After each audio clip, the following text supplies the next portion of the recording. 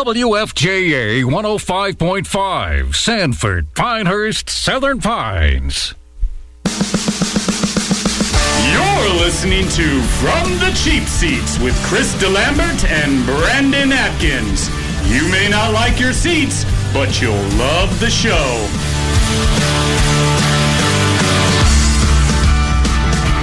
Welcome to From the Cheap Seats. I hope everybody out there is having a fantastic Monday morning. Guys, I have an announcement to make before we get any farther into this. I am hereby tendering my resignation from the show, from work, from school, from cutting grass, from virtually everything. Somebody won the lottery. I will be dedicating all of my energy and all of my resources into Fortnite, henceforth. Well, good How do you luck feel with about that? You're so, behind the times. Dude, that's remember so yesterday. Months Fortnite. ago, I was talking about how I was playing Fortnite on my phone. And I think I called you a nerd. Yeah. I take it all back. Well, I quit Now doing you it because you hurt my feelings. Now I just say you suck at Fortnite. Otherwise, you would have been at the World Cup Championship. DeLambert, I'm really disappointed in you right now. What's up, man? Trent Nichols here hasn't been here for 3 or 4 weeks. And you didn't even reintroduce him to the show. We didn't have any kind of celebration. He's been working his butt off out there. And you just start the show like it's no big deal. I was talking about important things. I didn't think that Trent rose to that level. Well, you guys know that, before I had my little 2 weeks of not being able to entertain the people out there. You haven't been entertaining people. You have been not entertaining people for years. I was just sitting behind you guys like a lonely little teenager. So that's what it really in is. the corner. This has not been a schedule conflict situation. This has been you protesting because we had you sat back at the kids' table. Robert Bricky disappears for 6 months, but he comes back and he's the king. And I average about 3 seconds worth of talk time. How for many 4 Final weeks. Fours did you play in? Shoot, how many did he? He played in plenty. Well, at least I didn't lose any. Oh, God. Man. Oh. That's tough I never right lost a Final Four game. Wow.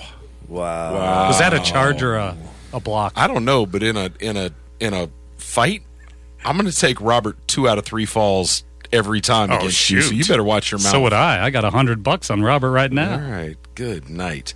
So Kyle Giersdorf, better known to the world as Booga. This kid, what do you do if one of your kids? I've got teenagers at the house. I can't imagine how dangerous they would be with $3 million. I know how dangerous they are with my credit cards, and I don't have a $3 million limit.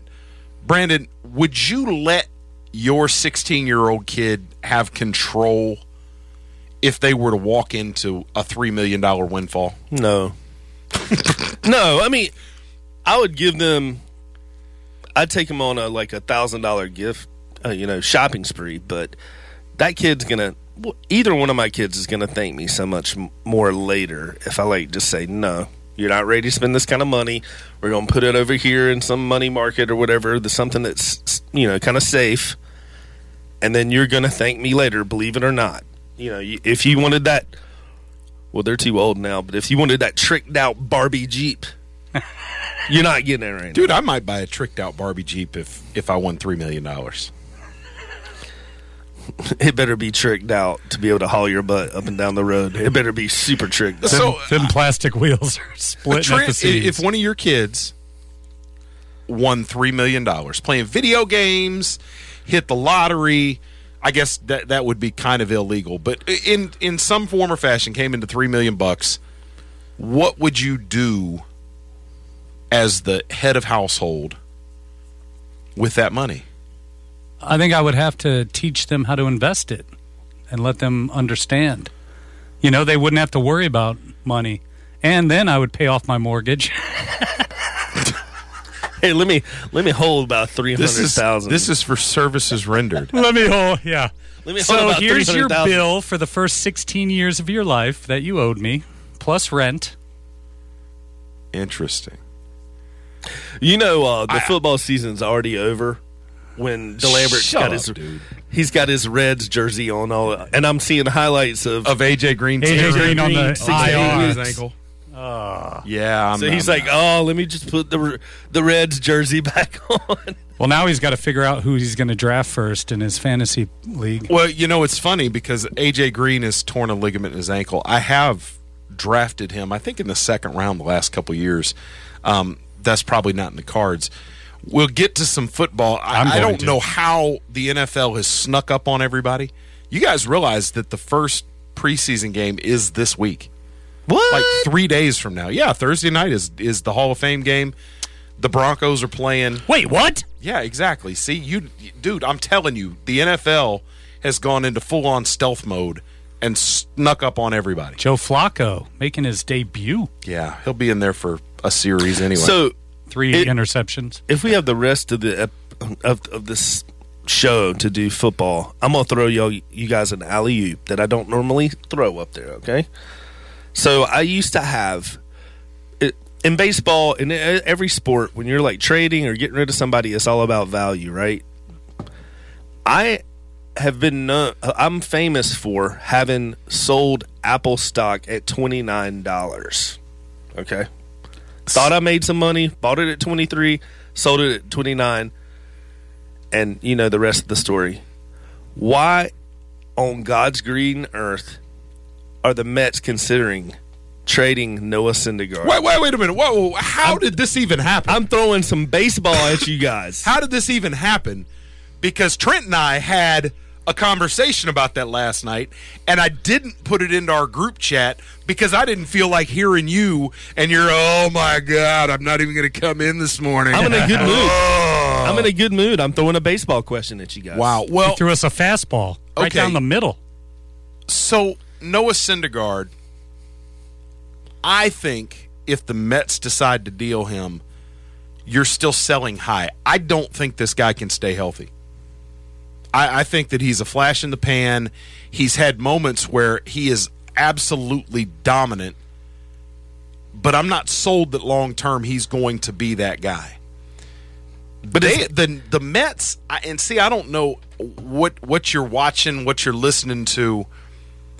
They should have been sellers coming up on the Major League Baseball trade deadline, which is only a single deadline now, which makes all the sense in the world because all my life you've had 2 trade deadlines, which is bananas, and nobody understands the waiver trade deadline anyway. But instead of selling, they trade for Marcus Stroman and bring him into an already loaded pitching staff. That's not the Mets' problem. The thought is, well, they brought in Stroman because they're going to deal DeGrom or Syndergaard. Not DeGrom. He's never been mentioned. Oh, he's been mentioned. Wheeler.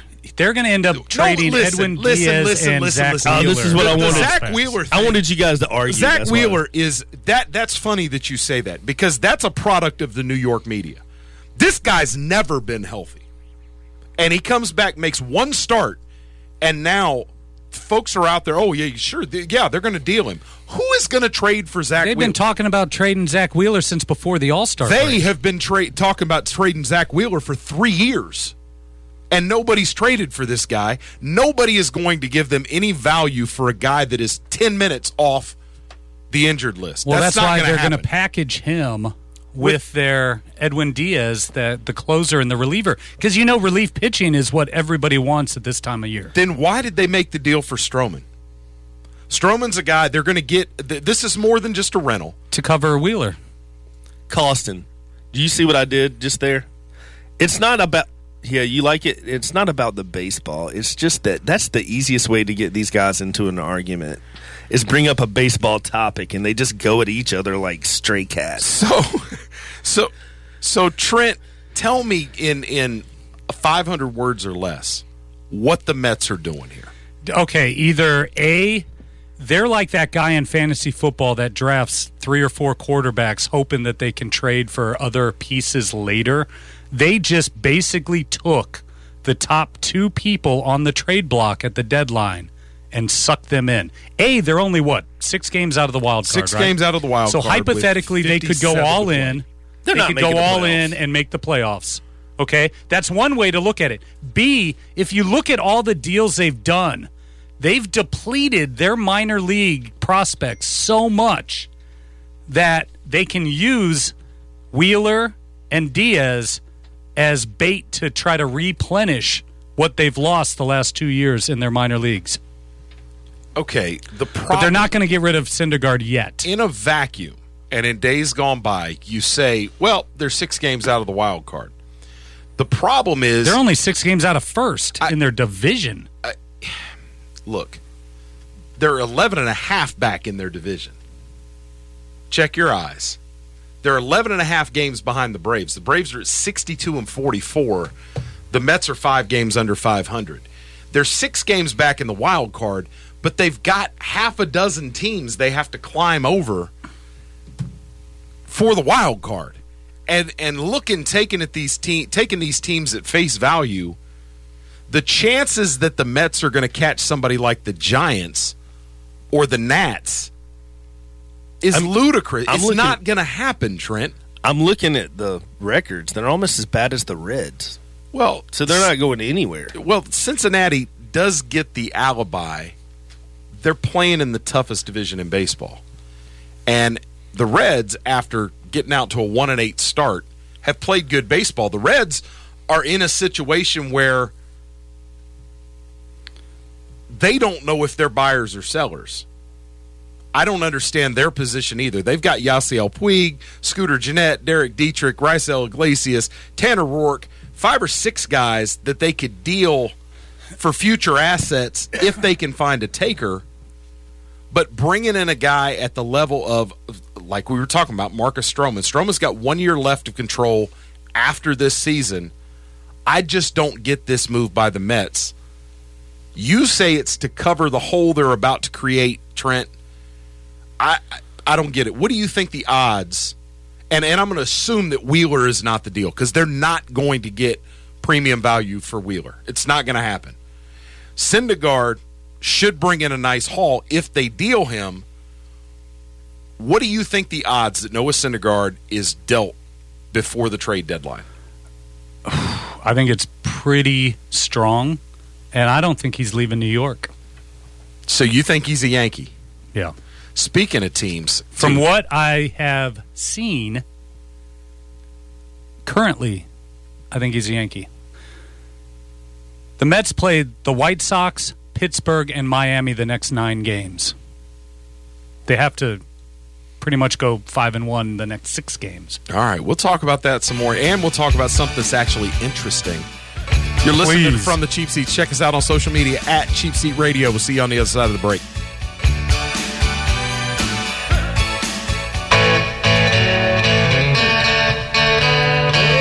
Stay tuned. From the Cheap Seats will be right back.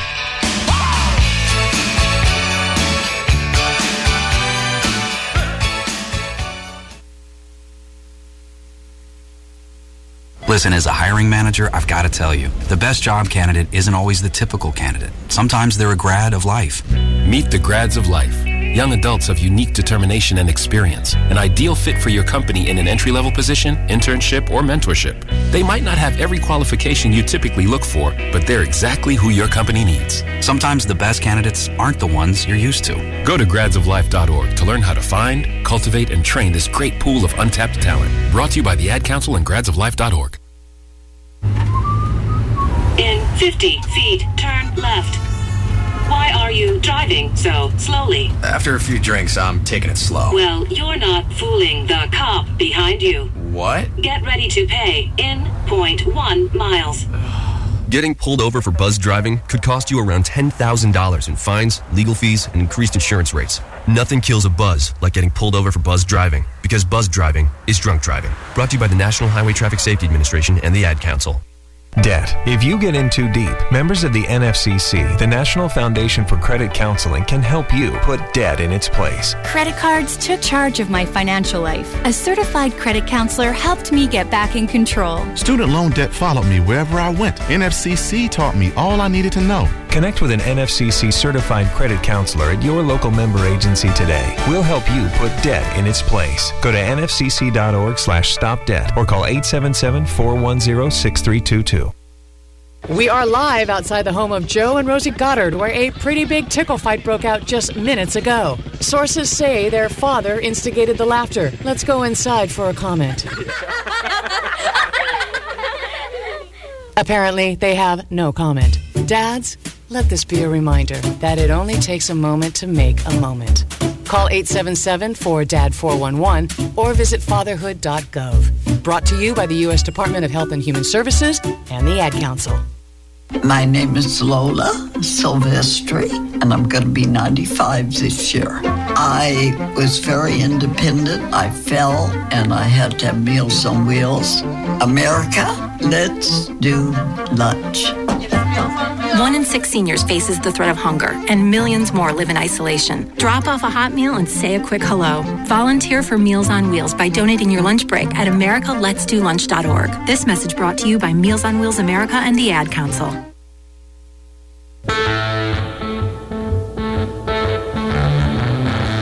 You're listening to From the Cheap Seats, a bunch of guys who have never been fired from ESPN.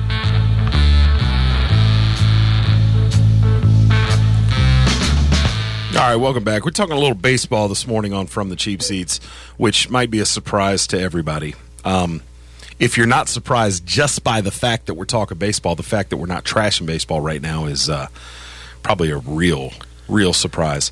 Noah Syndergaard is likely the big piece to be dealt at the deadline here. You say the Yankees, isn't that so sort of cliched? I mean, if this were soccer, it'd be Manchester United.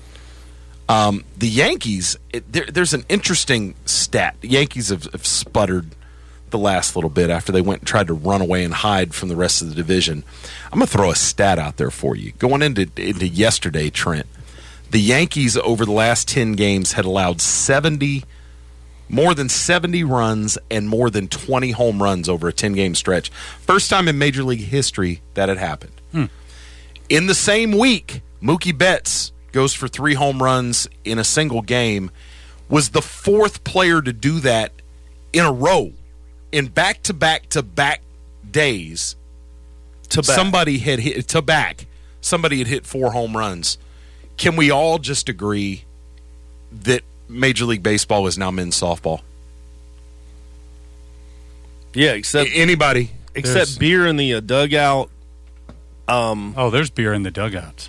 Do they still have beer? I thought there was a big deal with they had the chicken and the beer in the clubhouse. No, I'm just mad. Back in the day, I miss cigarettes in the clubhouse. Yeah, I miss Jim Leland out there puffing on a smoke. Jim Leland sneaking a cigarette in the tunnel. Speaking of, on him. I love it. Speaking of making baseball more interesting, why do you not see?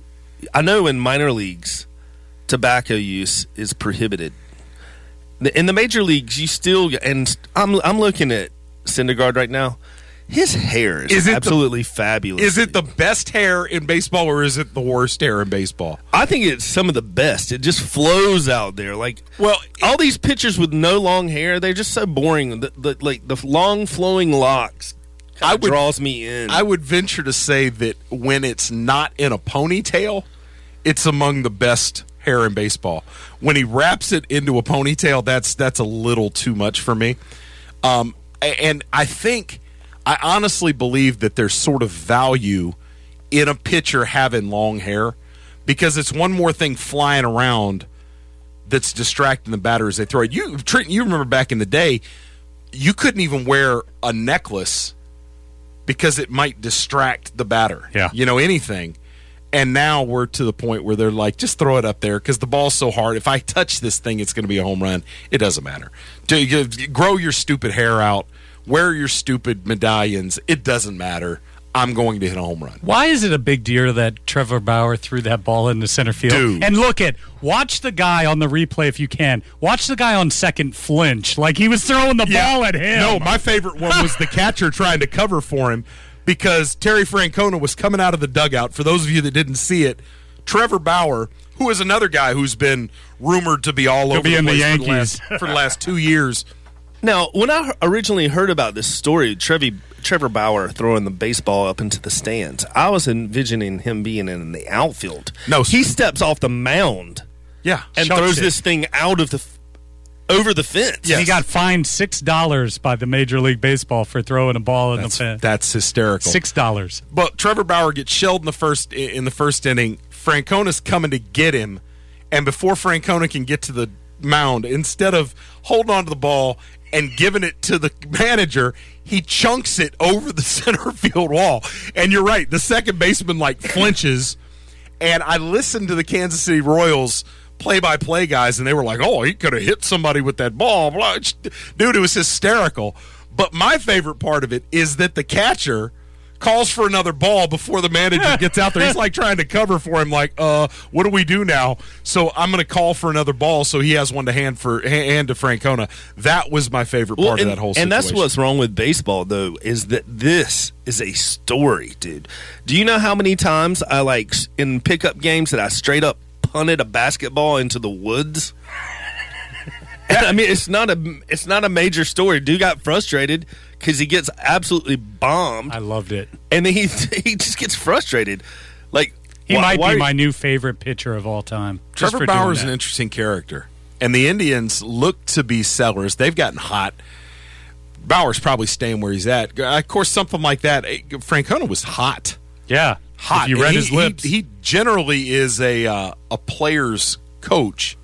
He was like, "What are you doing?" That's without not the what he. explicit Yeah, tense. that's not what he said. That's what he meant. On the podcast, you'll hear the real quote. Yeah, it was a little more colorful. Yeah, but still. But you're a fan, Brandon, of throwing the ball over the center field wall. I just like to see some emotion. Baseball's got so many unspoken rules, dude. It's so boring, the nuance of the game. I get so sick of that. So I like to see emotion. I mean, I don't want anybody to get hurt, but that's what's so cool about bench clearing brawls, man. And we have a fan. Actually, I'll go ahead and tell you who it is. Stephen Scully at Applied Graphics. He gave me a gift for our ribbon cutting, and he said, "I love the idea of cheetahs in the outfield." So he listens to us. Anything that makes baseball more interesting, I think, is a good thing. It's going to take more than cheetahs in the outfield. Yeah. It's going to take cheetahs in the outfield. It's going to take more than the juice balls. Maybe I'm going to tell you, the juice balls are the worst part of this. I talked to somebody the other day who has the answer. Absolutely has the answer. If you want to make baseball exciting, make the outfield walls 25 feet. Put a green monster in every park in the country. There's nothing more exciting than an inside the park home run, right? In this day and age, you're not going to see that anymore because they're playing in these little bandboxes. So unless somebody falls and wipes out in the outfield and the ball rolls past them and whatever, you're not going to see anything like that. Keep the ball in play. That's where I'm at with that. Yeah, but then I think you're going to lose participation if you do that. Because participation from whom? No, kids aren't playing baseball anyway. Kids, well, okay. Yeah. Well, if they're not playing anyway, that's fine. But I will say I've scored a touchdown before as a kid. I've hit many home runs. Believe it or not, I was a pretty good baseball player. And soccer. The scoring a goal, scoring a touchdown, and a home run, I feel like are almost equally in terms of the adrenaline that you get when you do it. And if you take the home run out of the game, and oh my gosh. I'm not trying to take it out of the game. I'm trying to make it meaningful again. I mean, you did all that in sports as a kid, right? Right. You know who did something cooler than that? Booga. Almost all people. Booga, who said, I see your home run. I see the goal. I score the touchdown. I got $3 million, dude, for playing a video game. I think they should put a speed limit on the pitching. What? If you go over in the strike zone, if you go over 85 miles an hour, then that doesn't count as a strike. I think I have a job in the MLB now because I can throw it under 60 miles per hour. It's like a NASCAR rule when you go into the pit. You can't throw it at a certain spot. If it's up by your head, if it's more than 85 miles an hour at the person's head, then that's an automatic walk. Isn't drag racing governed like that? Isn't there you're racing head to head, but you're only allowed to go so fast, and if you exceed that limit, you lose it? Am I correct with that? I have no idea. Do they still drag race? Yeah, of course they do. No. That's another sport that nobody cares about.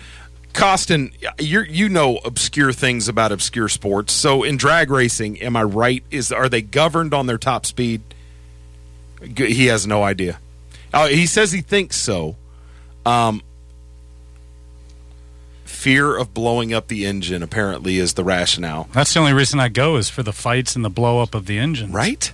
That's the other thing, dude. Fights. Well, see, but nothing's better than a good baseball fight, not fight. Why do we not let them fight anymore? They should be able to fight. And I mean, I understand your pitcher not wanting your pitcher to fight, but I think what would be awesome is, and many times like we've talked before, Trent, you get a designated fighter and they just kind of get some eye contact. So maybe it's your right fielder and he's looking at the batter and they just charge at each other. I don't think it has to be distance. You know what? I don't think it has to be anything that's Should be organic. the first baseman. Well, think They're about usually it. big Think about boys. this. Right now, throughout history, we have determined which team is going to bat first and which one's going to bat last based on who the home team is, right? That seems reasonable, but there is a distinct advantage to batting last. Well, when you get to the playoffs, it's kind of arbitrary. You know, you get to the World Series, we went through this whole thing. Remember when the All-Star game determined who the home team in the World Series was? How about at the beginning of each World Series game, each team sends one player out behind second base, and they fight for it, UFC style. It's too good of an idea. You know what I mean? It's just too good. Like if that's the thing. I don't think anything. I would sign McGregor as my shortstop. Right. One of my favorite segments on the Dan Le Batard show is Timmy Kirchin. Am I pronouncing his name right? Kirchin, yeah. Kirchin. No, you had it right Kirchin. the first time. Well, then stop messing me up, Chris. It. No, okay, well, he said the thing that will fix baseball, because he literally had a caller, and he said, how do you fix baseball? Like, I mean, how do you fix it? And he goes, well, you get players, you get batters to put the ball into play. Kind of like what you're saying. Yeah. And how in the heck do you do that? Because I know if I'm getting paid millions of dollars to score runs, I want to swing for the fence. Like, so how do you train a player? What is the one thing you could do to have a baseball player, a hitter, put the ball into play? What's one thing you could do outside of like raising the, you know, having the outfield wall like the Great Wall of China? There's a lot of things. One, you could outlaw shifts, which I think is a scary notion. Two, do what I said and add a 20-25 foot fence in the outfield. What was Tim Kirkchin's answer? That's it. He said what you need to do is have players put the ball into play. Well, he had no. But Brandon, here's the thing: is that most of these guys are capable of hitting the ball the other way. They're capable of dropping a bunt down when the shift is in place. However, it's the culture of baseball where it has become acceptable to be a home run only type guy, where they get three distinct outcomes: strikeout, walk, home run. That's acceptable now. In days gone by, had this been the climate of Major League Baseball, Adam Dunn might have been the greatest baseball player of all time. Adam Dunn was this guy, three outcomes before it was a thing. And now these guys are up there, and there are no repercussions. There is no stigma that comes with striking out 3 or 4 times in a single game. Mark Reynolds bats for like 175 a year, but hits like 30 home runs and strikeouts like 400 times. I know the solution. I fixed baseball. Go ahead. Shirts and skins. Before the game, you decide who's going to be shirts, who's going to be skins. The attendance for the ladies would skyrocket. I think you make. I don't think that's right, and I'll tell you why on the other side of the break. You're listening to From the Cheap Seats in Central skins, North baby. Carolina. Write it down. It's going to be a long day.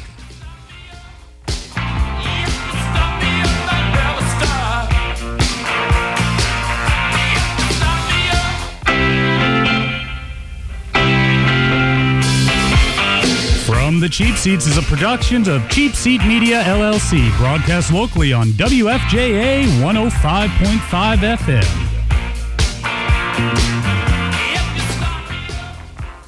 Hello, it's me, the designer jeans in the back of your closet. What happened to us? I used to summer in the Hamptons, and now I'm stuck behind a pair of sweats. Okay, maybe I never really fit you right, but I got a lot more Sunday fun days left in me. So take me to Goodwill, where I can really make a difference. Your donations to Goodwill create jobs, training programs, and education assistance for people in your community. To find your nearest donation center, go to goodwill.org. Donate stuff. Create jobs. A message from Goodwill and the Ad Council. 180 over 111, and I had a stroke. I couldn't speak or walk. 150 over 90, and I had a stroke. This is what high blood pressure sounds like. You might not feel its symptoms, but the results from a stroke are far from silent. Get back on your treatment plan or talk with your doctor to create a plan that works for you. Go to loweryourhbp.org. Head to toe, everything's changed. Brought to you by the American Stroke Association, American Medical Association, and the Ad Council. So why do teenagers play high school sports? My reason why is a sense of purpose. My reason why is to inspire others. One reason student athletes seldom mention is to get an athletic scholarship. They know that only 2% of all high school athletes are awarded a sports scholarship. So why do they play? My reason why is friendship. Tell us your reason using the hashtag #MyReasonWhy. This message presented by the NFHS and the North Carolina High School Athletic Association.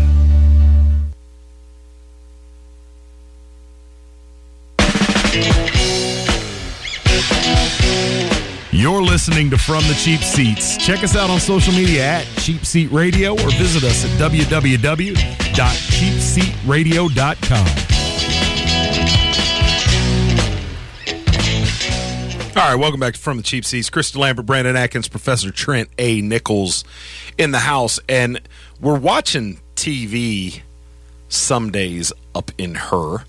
And there's a headline running across the ticker on ESPN right now that Chad Thomas and Pharaoh Brown of the Cleveland Browns got into a little ruckus, little scuffle in training camp, and they're critical of Browns head coach Freddie Kitchens, who's never coached at any level as the head guy. He's been in many kitchens, though. And they're criticizing him because he had the entire team run sprints as punishment for the fight. I don't understand the criticism, to be honest, because I don't care if you're playing Pop Warner football. I don't care if you're playing high school football for Lonnie Cox at Union Pines and he makes you run sprints. A grown man playing in the NFL, it doesn't matter. Nobody wants to run sprints. So why not? We probably, as a justice system in the country, would do better if we had people run sprints as punishment. Can you imagine getting pulled over for speeding and the cop was like, all right, on the line? Yeah. I'd be like, 10 suicides. Oh, my God, no. I swear I'll never speed again. No. 10 suicides. No, I can't do it. I think 30 seconds. About 30 seconds into it, he'd be like, all right, prayer for judgment, because he would see me just struggling. Right? Like, I'll get out trying to run sprints. Dude, I think it's an amazing I think when you get to the NFL level, he probably lost half the team just doing that right there. Well, that seems to be the criticism, is they're like, are you kidding me? What am I, a child? I don't know. You asking, am I a child? And these two guys that are on the roster bubble are fighting in training camp.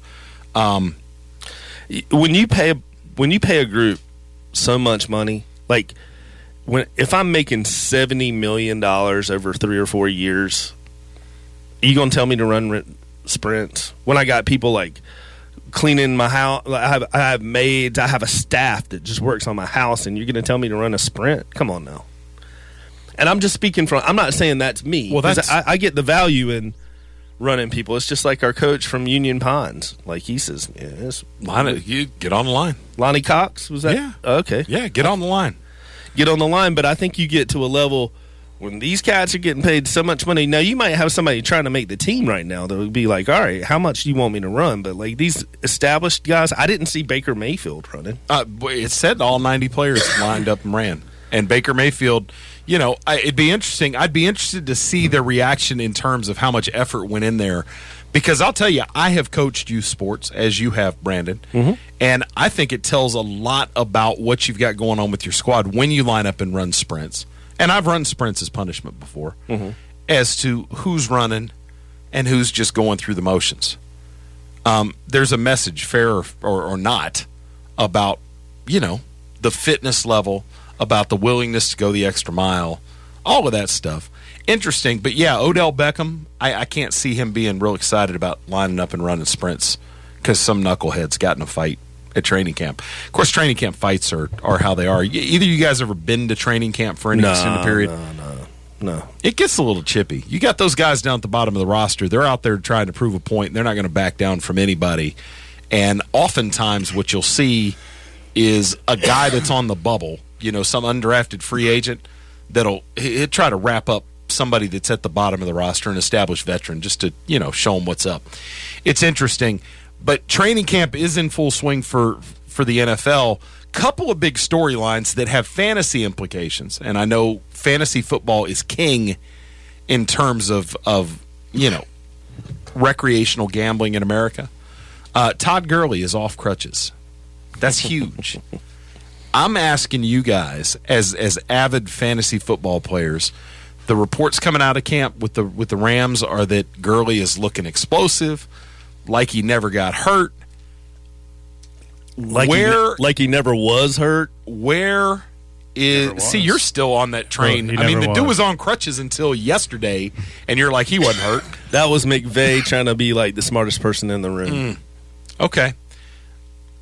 My question is, what is the right number in terms of overall draft picks to take Gurley? In the last couple years, he's been a top 3 pick. This year, where is the safe spot? At what point does Gurley get drafted where you're like, too high, can't trust him? I think that you wait for some other sucker to draft him and then offer him a horrible pick and they accept it, and that's how you see. That's still a sore spot with me, and I will shut this show down if you bring that back up and invoke that. For those of you that don't know, and I'm going to just put the dirt out there for everybody, Brandon Atkins last year in our fantasy league, which is a hotly contested big money league, gave his brother a bag of footballs for Todd Gurley mid-season last year. Deflated footballs with holes in them. Tom Brady couldn't even throw them. Against the will of the entire league, and rode that to a championship. No, I didn't. And still is trying to justify that trade. He didn't win the championship. Oh, that's right, he didn't. He went out. Oh, yeah, he didn't. Football karma got him. Oh, yeah. Because Gurley didn't play all the plays. Yeah, our commish, who I send to hockey games on the regular, tipped my opponent off and hooked him up with a star running out of the left field running back, and that's how I lost. Nobody knows what you're talking about, dude. I got robbed. Nobody knows what you're talking about. This dude traded nothing for Todd Gurley, and now he's complaining about something somebody else did. It's unbelievable how that goes, but you still haven't answered my question. Top 5. You would take him top 5? Yeah, man. Yeah, me too. As long as McVay doesn't lose his mind. I probably wouldn't take him first, but I would take him if I was 2nd, 3rd, 4th, or 5th pick. I would take him. Tell me this, Chris. At what point during the Super Bowl when Gurley was given the ball did he look like he needed to be on crutches? I mean, at what point? My thing is that you got McVay was reading his own headlines. It's like, I want to mix all this trick offense in here. Look, there's Madison Bumgarner. That's another good head of hair right there. So who do you take before you take Gurley? Is Zeke Elliott the best running back in the NFL right now? Well, I guess the big question was Zeke. Is Zeke going to be ready to go week 1? What's going on with the contract there? I think if Zeke is healthy, because you've still got Dak Prescott at quarterback, I think Zeke probably is the best value in terms of, what you're looking at in terms of touches. I take Zeke over anybody, to be honest. But for me, I think Gurley is down the board significantly at this point. I'm looking at CBS Sports rankings right now. Wow. And then let's take a dive into this. They've got Zeke at number 1 in terms of running backs. That's the consensus across the board, and Saquon Barkley at number 2. Any problems with that? No. So you're definitely got these guys slotted above Gurley this year, correct? Then you've got Alvin Kamara. Alvin Kamara at 3, which is less of a slam dunk. Can I throw something out there real quick about Barkley? Sure. I'm a little afraid of him this year. Why? Because they got nothing else. Yeah. They got absolutely Golden Tate's their number 1 receiver, and he just got suspended. hurt. Suspended. But what you're taking Barkley for is not Barkley to hit 4.5 yards a carry, 4.5 yards a carry. Too. It's the catch and run. It's the one big play. You're taking him for the explosive plays, and having weapons around him, I don't know, has that much negative impact. I don't know that I'd be willing to take Barkley as the second back in a draft, but that's what you're taking him for, is that home run ability. Yeah, that offense is going to be bad, and it begs the question: at what point is Daniel Jones going to make his debut for the Giants? The Giants, Dave Gettleman has to anoint Daniel Jones the starter at some point this year. You can't draft him that high and sit him the entire year. And I don't think even the biggest Giant fan is trying to delude themselves that the Giants are going to be any good this year. So Daniel Jones will see the field. The Giants' situation is a little more complicated, though, because their bye week's not until week 11. And in a lot of cases, what you see is, okay, going into the bye week, we've got that extra week of preparation. Let's get this kid ready and see what he's got. That's where you do it. You give Eli until week 11, and if they're way out of the hunt, then you put Daniel Jones in to finish the year. But by week 11, you've only got 6 games left. Who cares? And you're playing football that's meaningless. Just think about what we're talking about. It gives them 6 games to prepare. I feel bad for Eli Manning because if he was playing anywhere else in the country, we wouldn't even be having this conversation. This dude's got 2 Super Bowls, 2 Super Bowl MVPs, and because it's New York and everything's under a magnifying glass, this guy doesn't know. This dude who's got as many Super Bowl rings as Peyton Manning doesn't know if he's going to be playing in week 7. That's just so sad. Same thing that happened to Joe Flacco. Years old, dude. He's not. Joe Flacco last year lost it to Lamar Jackson. I'm not going to pull up. He was injured. I don't want to be like stat geek on the radio, but I could pull up some stats on Eli Manning right now that would blow your minds. Please do, and you've got the entire break to do it. We'll see you on the other side. You're listening to From the Cheap Seats on WFJA 105.5 FM right here in Central North Carolina.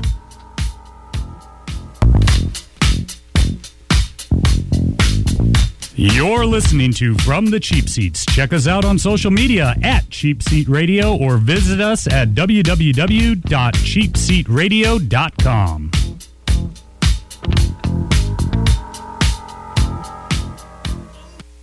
Have you mixed your pain meds, your sleep meds, your allergy meds? Call the Poison Helpline. Has your child eaten a tube of toothpaste, a chip of paint, a wild mushroom? Call the Poison Helpline. Have you been bitten by a spider, a snake, an insect? Call the Poison Helpline. Poisonings can happen at the home, on the job, or in the great outdoors. Call the Poison Helpline first for fast, free advice from medical professionals. Call 1-800-222-1222 anytime, anywhere. 1-800-222-1222. Save the number, save a life. Brought to you by the U.S. Department of Health and Human Services. Joel Klein catches a 7 o'clock train after his evening CPR class at the American Red Cross. Ron Garrett is on the same train. He's had a rough day and doesn't feel like himself. Until he feels the sudden tightness in his chest, Ron never thought he'd actually have a heart attack. Until Joel is administering CPR, he never thought he'd actually save a life. When you train with the Red Cross, you change a life. Starting with your own. Call 1-800-RED-CROSS or visit redcross.org to learn about life-changing opportunities in your area. Tweens have mastered the art of tuning out. Jen, there's a spider in the car. We're turning your room into a home gym. See? Nothing. But some messages need to get through. Like making sure they're buckled up the whole ride, every time. Do whatever it takes to make your child listen. Jen, I friended your boyfriend. Wait, what? Buckle up, sweetie. Never give up until they buckle up. Learn more at safercar.gov/kidsbuckleup. A message from the National Highway Traffic Safety Administration and the Ad Council. Check her out. Oh, man. I like that. When young men turn 18, they think they know a lot about the facts of life. But there are a few more facts they need to know. Fact, you have to register with Selective Service when you turn 18. It's the law. Fact, registration keeps you eligible for government jobs and student loans. Fact, it's easy to register. Just visit sss.gov or any post office. Register with Selective Service when you turn 18. It's the law, and that's a fact. We all come together and stand together to serve our veterans. We invest in the latest technology. We take the time to train the next generation of doctors and nurses. We work together to make sure we heal their bodies and their minds. This is our mission. More than 300,000 of us working as one, together with families and loved ones. No matter where they live in this country, we'll be there. We stand strong, united. Stand with us in caring for our veterans.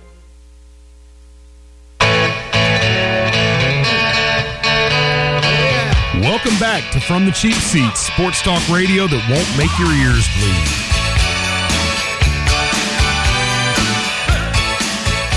All right, so we're talking about fantasy football right now and trying to sort of figure out where Todd Gurley is in the hierarchy of backs in the NFL. I don't care what kind of league you play in.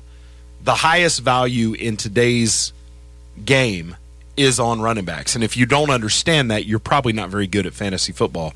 And the reason for that is there's so many teams that sort of do it by committee, guys that don't get touches. If you've got one of those top 6 or 7 backs in any given year, you're a leg up on the competition.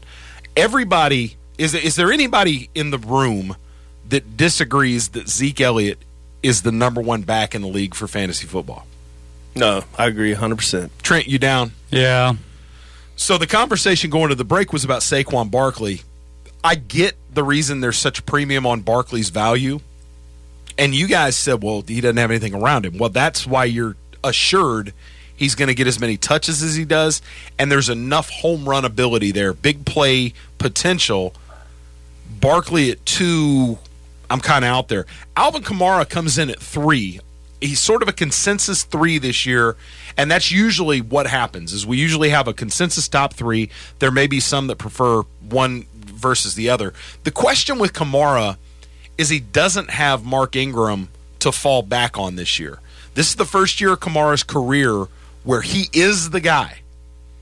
Now, he plays in an offense that's going to spread the ball around. He will get those little swing passes. He's going to get the screens. He's going to run the ball 10, 15 times a game. There will be weeks where he has 25 carries. Kamara at 3, I think, is a bigger question mark for me, even than Saquon Barkley. Brandon, how do you feel about Kamara coming into 2019? I think Kamara better pray that Michael Thomas gets a contract. I think it'll happen. I mean, I think they're just... the Thomas contract? Yeah. Yeah, it's a done deal. But that's to my point. Like, I mean, you need the ability for the ball to be spread around the field in order to have a successful running game. And I go no further than the number 5 pick on this list. I'm looking at your list right now, David Johnson. Now, this dude was like the number 1 all pick 2 years ago or something like that. But Arizona's garbage. So what did they do? They stacked the box. And that's what I'm afraid of. I know Barkley can catch the ball, but I think David Johnson can catch the ball a little bit too. I'm just worried that they're going to put 8 men in the box. Or as many men they can, maybe all 11 in the box. I'm just kidding. Well, the thing with David Johnson and his possible resurgence this year is all about Cliff Kingsbury and that offense out there in Arizona. Because I don't know many things for certain, but I know that Arizona is going to throw the ball around the yard like they're crazy. That air raid, they're going to be running a play every 7 seconds, and just by virtue of the pace and the style they play, there's going to be more touches for everybody. Kingsbury has said their offense is going to go through David Johnson. David Johnson might be the biggest boom or bust candidate on this entire list when you're talking in terms of top-tier running backs. What do you think about Bell? Wait, you stop the presses. That's why y'all don't get to drive this train. Yeah, how are we going to go past? We're doing a show from the middle of North Carolina, and we're going to ignore the fact that Christian McCaffrey is a top 5 back in the league. And my point with McCaffrey is I would take McCaffrey number 2 behind Zeke Elliott. And for anybody that's in my league that's listening, I've just tipped my hand. Christian McCaffrey, in today's day and age, in the types of offenses that are run, the fact that Cam's not going to be able to wing the ball down the field, 40 and 50 yards at a time, because they're going to keep that under control with his shoulder issues. I think Christian McCaffrey's got as much value as anybody and will be worth about what Brandon overdrafted him 2 years ago. But Christian McCaffrey, relative to the top 5 guys, I draft all players a year too early. That is a tendency that you have. And then you just, offer your brother crazy trades while he's, a couple adult beverages in, and it's all good. Well, having in an Oakland Raiders jersey at the Hurricanes game. The only thing about he's Raiders posting jersey. pictures of look how my brother hooked me up, and then 5 minutes in a after, Raiders jersey, we get the. Well, I'll tell you what though, the only knock on McCaffrey, and he got better last year, is that he's tough. He's a tough play in the red zone, and you guys might be looking at me all crazy, but I had him for an entire year. He's best when he's cracking something from the 40 yards away. But when you get into the red zone, he has a tendency to get bottled up a little bit just because of his size. Did you see his arms though this year? Yeah, he is pretty juiced, dude. Here's the thing that I'll say about McCaffrey that I thought you were going with that. Yeah, he has a tendency to get bottled up. He's a scat back. But the other piece too is that he's playing in an offense who has a gigantic mobile quarterback who will jack some of those short touchdown runs away from him because he adds an element that other teams don't have. So that is probably a consideration with McCaffrey, but McCaffrey appears like a guy that can stay healthy. He's as fast as his fans thought he was coming out of college. There were a lot of folks, and it was a stereotype thing. Oh, he's a white running back. He can't be that fast. I think he's shown that. He's elusive. He can catch the ball. He is a complete back, and he's the only game in town for the Panthers coming out of the backfield this year. I love what McCaffrey's potential is for this year. I think, I'm a fearless prediction, that in a day and age where we have quarterbacks sort of have a monopoly on the MVP award, there's always one running back that crashes the party, whether it's Lev Bell, Todd Gurley, whomever over the last 4 or 5 years. I think that running back this year is Christian McCaffrey. And I think he will be in the conversation as a top 5 MVP candidate because I don't think Cam is going to light it up this year. I think Cam is hurt long term. I think we're going to see the downside of Cam's career starting right now if we didn't already see it begin last year. Did you see people losing their minds because he threw the ball a whole 30 yards last week? I mean, oh my gosh, he's back. He threw it 30 yards. Dude, this dude, I have to see his arm before I believe it, on a regular basis. Look, here's the thing. And what did I say last year, Chris? What time is it in terms of the Cam Newton? You're completely crazy when you said that. Well, they ought to just trade him. Nobody wants to trade for Cam Newton. No, I'm just saying that I'm talking about moving on. But you say we're going to move on from Cam Newton. If starting quarterbacks in the NFL were easy to find, everybody'd just do it. It's the same conversation that Dallas is having right now. They're like, well, Dak Prescott's not a top 10 quarterback. He shouldn't get paid like it. Okay, don't pay Dak Prescott and let him walk. Well, who are you going to put in there? When I said that, it was before the draft. You know what I mean? They could have done something before the draft. Dallas has, it might as well be the three of us who backs up Dak Prescott. I mean, I don't know their names right off the top of my head right now, but they got absolute garbage in terms of backup quarterback. So do 28 teams in the league. There aren't quarterbacks in waiting very many places. But I mean, if you're an athletic quarterback, my only point is that if you're an athletic quarterback who they're already slowing down and keeping into the box because, you can't be an athletic quarterback for very long. Your career's not going to be that long if you rely on your legs that much. But then if you can't throw the ball more than you saw it last year, Cam Newton labored to throw the ball 20 yards down the field. And if he's not right, then I feel like, man, before the national media caught up to it, I said 3 or 4 weeks before anybody else wanted to listen, Cam Newton was obviously hurt. And you said, well, I have to see him do it before I'm back on that train. I'm not sure that what I see from Cam Newton in week 1, 2, or 3 has anything to do with whether he's fixed or not. Andrew Luck last year came back from his shoulder injury, and through the first 10, 12 weeks of the season was back. He was Andrew Luck again. And then by the time the end of the season rolled around and that shoulder was fatigued and it had been weakened, he wasn't the same guy. Am I right or wrong, Trent? No, he faded a little bit, but I think he showed that. I think this year is going to be his year. He's probably back in the top 3 of quarterbacks. You said top 3? Yeah, Andrew Luck. Wow, that's a he may bold be, statement. By the end of the year, the best fantasy quarterback in the league. Interesting. Yes, I don't know that I like his weapons enough to say he might be top 3. Frank Reich is certainly a guy that's going to have the ball, flying all over the field. I like Luck. I don't know that I'm willing to go top 3 on him, though. Well, I'll tell you, sticking with the running backs right now because they're at a premium. I'm looking at your list right now. I think Zeke Elliott's clear number 1. I think if I didn't pick Barkley at number 2, everybody in the league would clown me all year long. So it's kind of like a pressure pick. Well, let me ask you this question before you. Let me ask you this question before you get off Saquon Barkley. So let's assume, for the sake of argument, that Barkley is the number 2 back. Mm-hmm. Do you consider taking Pat Mahomes at 2 behind Zeke Elliott? No, I've never been a big take a quarterback. If you remember, the guy who won the league. No, did he win the league? I think he won our league again last year. He picked up Pat Mahomes as an afterthought. Yeah, and it was such a lucky pick.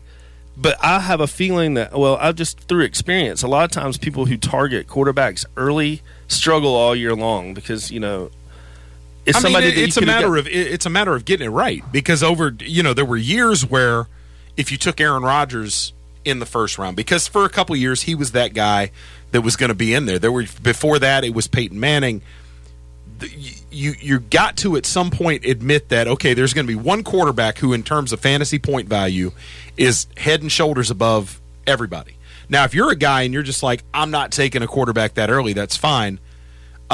Is there any quarterback that you would consider taking above Barkley? My understanding of what you just said is that you would not. No, I'm not. Okay. And I'm going to hit y'all with something that's not very sexy here, but it's effective because it's a system running back. Is I take Connor at number 3, dude. I pass over Kamara. I take Connor out of Pittsburgh because he's a system back, dude. That team's well put together, and you saw Le'Veon Bell, who? Like, the guy is not Le'Veon Bell in terms of what he can do with the football, but he did just fine. And I, as much as it pains me to say this, you're absolutely right. And Pittsburgh, what they have shown over the years is they're going to plug somebody in. You go back to guys like Willie Parker out of UNC. Fast Willie Parker was in there for a few years, got it done. Le'Veon Bell wasn't, supposed to be a world beater coming out of college. You plug him in, he does it. Last year, James Conner, you plug him in, and people kept trying to say, well, yeah, he's not Lev Bell. He's not Lev Bell. Okay. You look at the production, you look at that offense in total. The one thing that Connor didn't do that Lev Bell did was he didn't command quite as many catches. But now you subtract Antonio Brown from that offense, I'm not sure that the backs don't pick up more catches.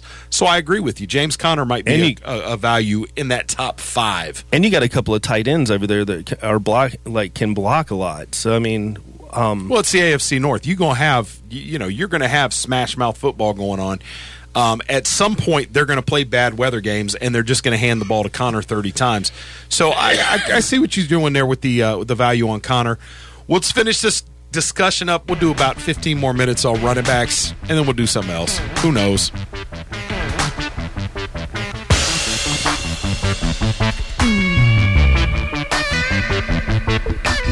Stay tuned to From the Cheap Seats. We'll be right back.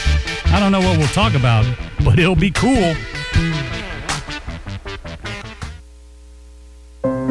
We are there, day one, with baby names and a gift that lasts a lifetime. We are there as you grow, protecting you and those you love. And we are there as you start your next chapter. We are with you through life's journey. We are Social Security, securing today and tomorrow. Get to know us at socialsecurity.gov. Produced at U.S. taxpayer expense. Adopt US Kids presents Multiple Choice Parenting. You've messed up your daughter's haircut. Do you A, get spiritual? Mom, where's the mirror? Beauty is within. Oh. B, find the positives? Less time blow drying, more time texting? Or C, show empathy? Mom, you really don't have to. Twinsies! I kinda love it. You don't have to be perfect to be a perfect parent. Thousands of teens in foster care will love you just the same. For more information on adoption, visit adoptuskids.org. A message from the U.S. Department of Health and Human Services, Adopt U.S. Kids, and the Ad Council. Swimming pools can be lots of fun, but they can be dangerous too, especially for young children.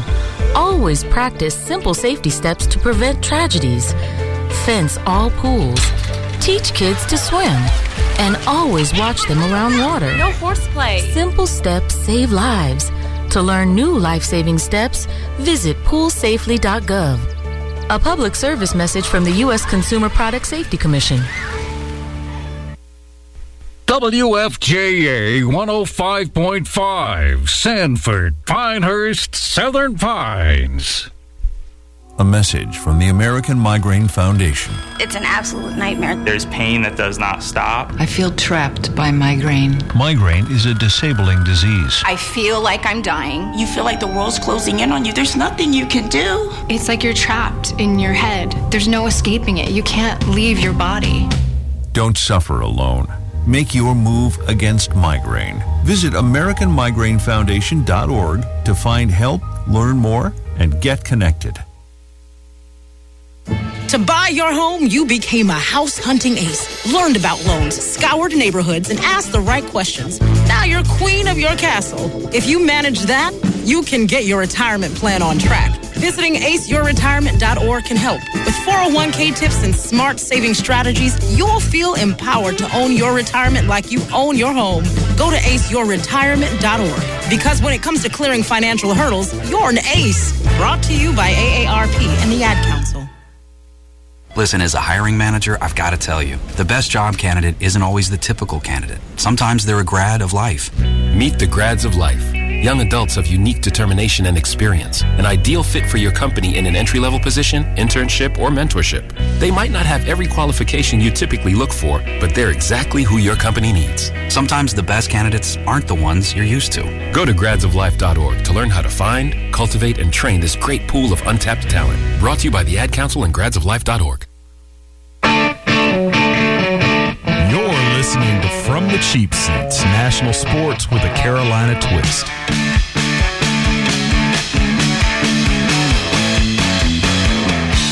All right, welcome back from the Cheap Seats. It's 10 o'clock locally. It seems like it's 1 in the afternoon. I don't know how this. Sometimes we get into this, and 2 or 3 segments in, I'm like, oh my God, this is going forever. And then there's other days where I'm like, oh, we're out of time. It's amazing. I don't know. Time is relative. That's a conversation for a TED Talk or something, though. That's a really deep topic right there. I really did. We don't typically get that deep on this show. As deep as it sounds. So, Lev Bell with the New York Jets, my feeling with Le'Veon Bell is that they're going to have to get their money's worth out of him. I expect a zillion touches for him. And I expect him to be the safety valve for Sam Darnold in year 2. I think Lev Bell, the quote-unquote experts have got him down at around the 8 or 9 line in terms of value amongst backs. I'd have to bump him up a little bit. The question I'm going to pose for you guys is David Johnson, Lev Bell, if they're if you get down and none of the top 4 or 5 backs are available, which of those 2 guys are you taking at that pick, Trent? You going Lev Bell? You going David Johnson? 2 guys with big questions. I really think Bell might be a workhorse. I don't know, man. I guess I'd have to go with David Johnson. Okay. Brandon? I'll be so happy to take your money again, Trent, this next year, because I'm taking Lev Bell all day long, bro. It's not like it's a wide receiver switching teams where you might be in a new system and stuff like that, but all I got to do as a quarterback is get the ball from my hands and put it in your bread basket, and then you take off. And Lev Bell has proven to be one of the most effective backs that has played the game recently, and he can catch the ball. Well, the question I have with Lev Bell is in Pittsburgh, employing that running style that he does, that patient, I'm going to dance, unlike anything we've ever seen in terms of patience, I wonder what that's going to look like with a offensive line in front of him that is not as good as he is accustomed to in Pittsburgh. That's the question I have with Lev Bell. The fact that he catches the ball so effectively and that the Jets are relatively limited in terms of weapons, I think I'm taking Lev Bell over David Johnson. Well, and you can line the guy up in the slot. You know what I mean? That's kind of my point, is that the catches are going to be there for Lev Bell, whether it's out of the backfield, in the slot, lined up out wide. He's a Swiss Army knife. You can do a million things with him. And the other piece of that is there are backs out there who kind of want to manage their workload. Lev Bell wants the ball as often as he can touch it. He said 500 times. Yeah, we'll see about all that. And, that goes to point. Remember what a villain he was made to be last year? Because he was really the only game in town that held out last year for a significant time. Now you have about 5 notable skill position players holding out, and nobody's saying that they're bad guys. You know what I mean? And he's actually been smart, because this dude knows what the lifespan is of a running back, and a lot of people will say, well, he left a lot of money on the table. Well, he did. Well, but the thing about it is he basically kept a year of his life and his legs and all that on his body, and is now playing for a different situation, because I think it was more as much about getting away from Big Ben as saving his body. But now you got Michael Thomas, you got Melvin Gordon, you got all these players potentially holding out, and nobody's making a big deal. Well, I don't think Michael Thomas has come out and said, let's not put Michael Thomas in that box. First of all, understand that Michael Thomas, as a second-round pick, was not making the kind of case that Lev Bell was. Lev Bell, with the franchise tag, was going to make more money in a season than most of us see in our lifetime. Michael Thomas playing for relative peanuts, and I'm not going to show up to camp. Nobody wants to be in camp. These established guys, there's no value in Michael Thomas being in all of training camp with the New Orleans Saints. In fact, if A.J. Green had this to do over again, he wouldn't be in camp, because for those of you that don't know, he's torn a ligament in his ankle. This is a guy that's having lower body problems far too often already. Now he's out at least through week 1, and he's in a situation where the Bengals are putting in a brand new system. He needs every rep he can get. He's not going to get them now. He's in a contract year. This could not have come at a worse time for the Cincinnati Bengals. And how'd he hurt it? How'd he hurt himself? Making a catch. On his own field?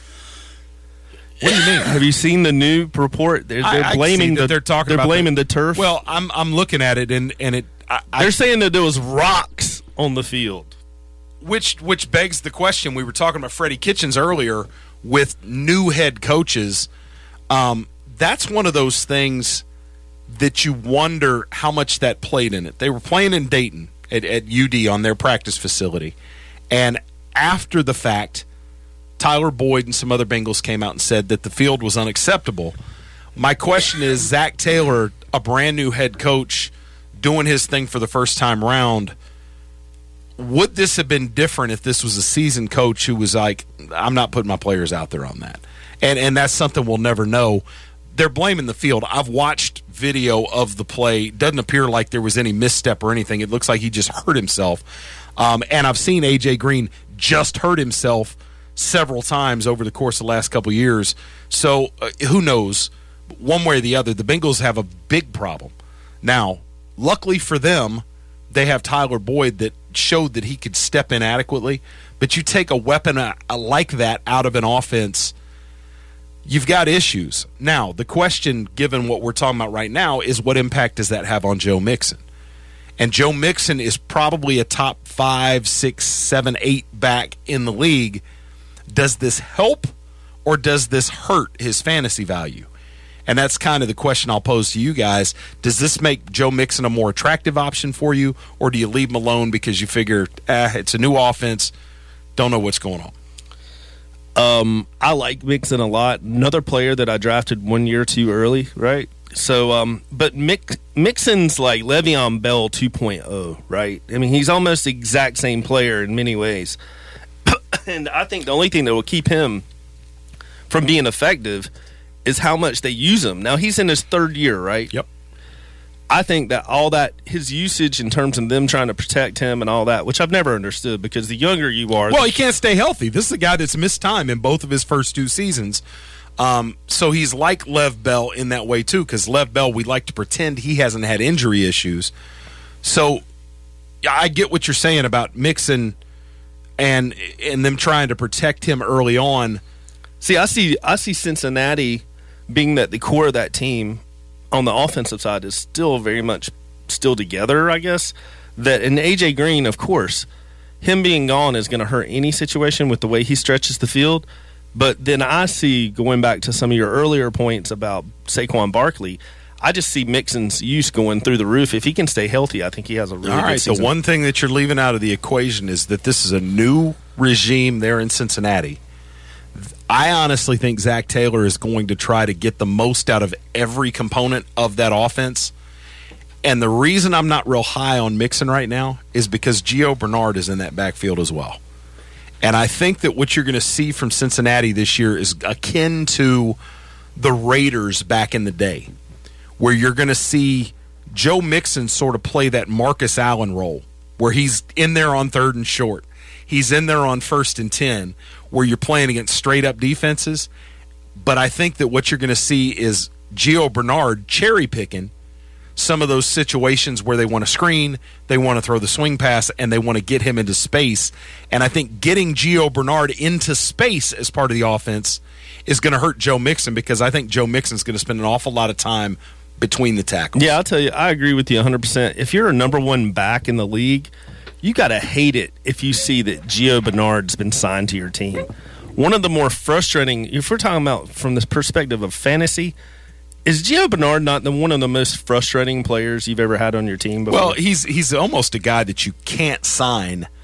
You can't put too much value in, because you never know what this guy's going to do. He's going to go out 1 week and he's going to get you, half a dozen catches, 80 yards on the ground, and a couple of touchdowns, and then for 2 weeks he's going to get nothing. Sort of, he's almost in the same box as those Patriot backs. I do expect Zach Taylor and this new offensive staff in Cincinnati to try to find ways to get Gio Bernard the ball as the primary option as opposed to an afterthought, which is what he's kind of been in the past. They've tried to run gadget plays for him and little shovel passes and this, that, and the other. I really think that this offense will be more horizontal, and that they're going to try and spread the field a little bit more. And I think Gio Bernard will be the beneficiary of that, assuming, again, he can stay healthy, because he's another guy that hadn't been able to stay on the field. And speaking of guys that can't stay on the field, Leonard Fournette. Fournette's going to be an interesting guy. Oh. This is going to be a guy that makes and breaks a lot of fantasy teams. Ruined my team last year. Because in the 2nd or 3rd round, Fournette is a guy that, when healthy, you can lock him in. He's going to get 30 touches a week. But this dude can't stay on the football field. I'm already over Fournette. Yeah, You're me over too, it? dude. Yeah, After I'm last over it. year, Not touching him. I put him in the 1st round. He was the best guy available. Never again. All right, so I guess the last couple of people that we need to have a conversation about. Damian Williams with the Kansas City Chiefs. God. If you're a fantasy Ended my Super Bowl run. If you're a fantasy football player that is serious about what you do, you have got to be locked into Chiefs camp every single day to figure out who the number 1 back in that offense is. Because whether it's Damian Williams or whether it's Joe Snuffy, they're going to put up big points for you. Andy Reid has found a way to take backs that nobody ever heard of before. Krista Lambert, line up. Hey, I could get, and you know what? I could get yards in Andy Reid's system. Of course, the first time I got tackled, it'd be over. But for a couple of plays, if I could skate out of bounds before somebody got me, I'd be good, man. I'd be straight.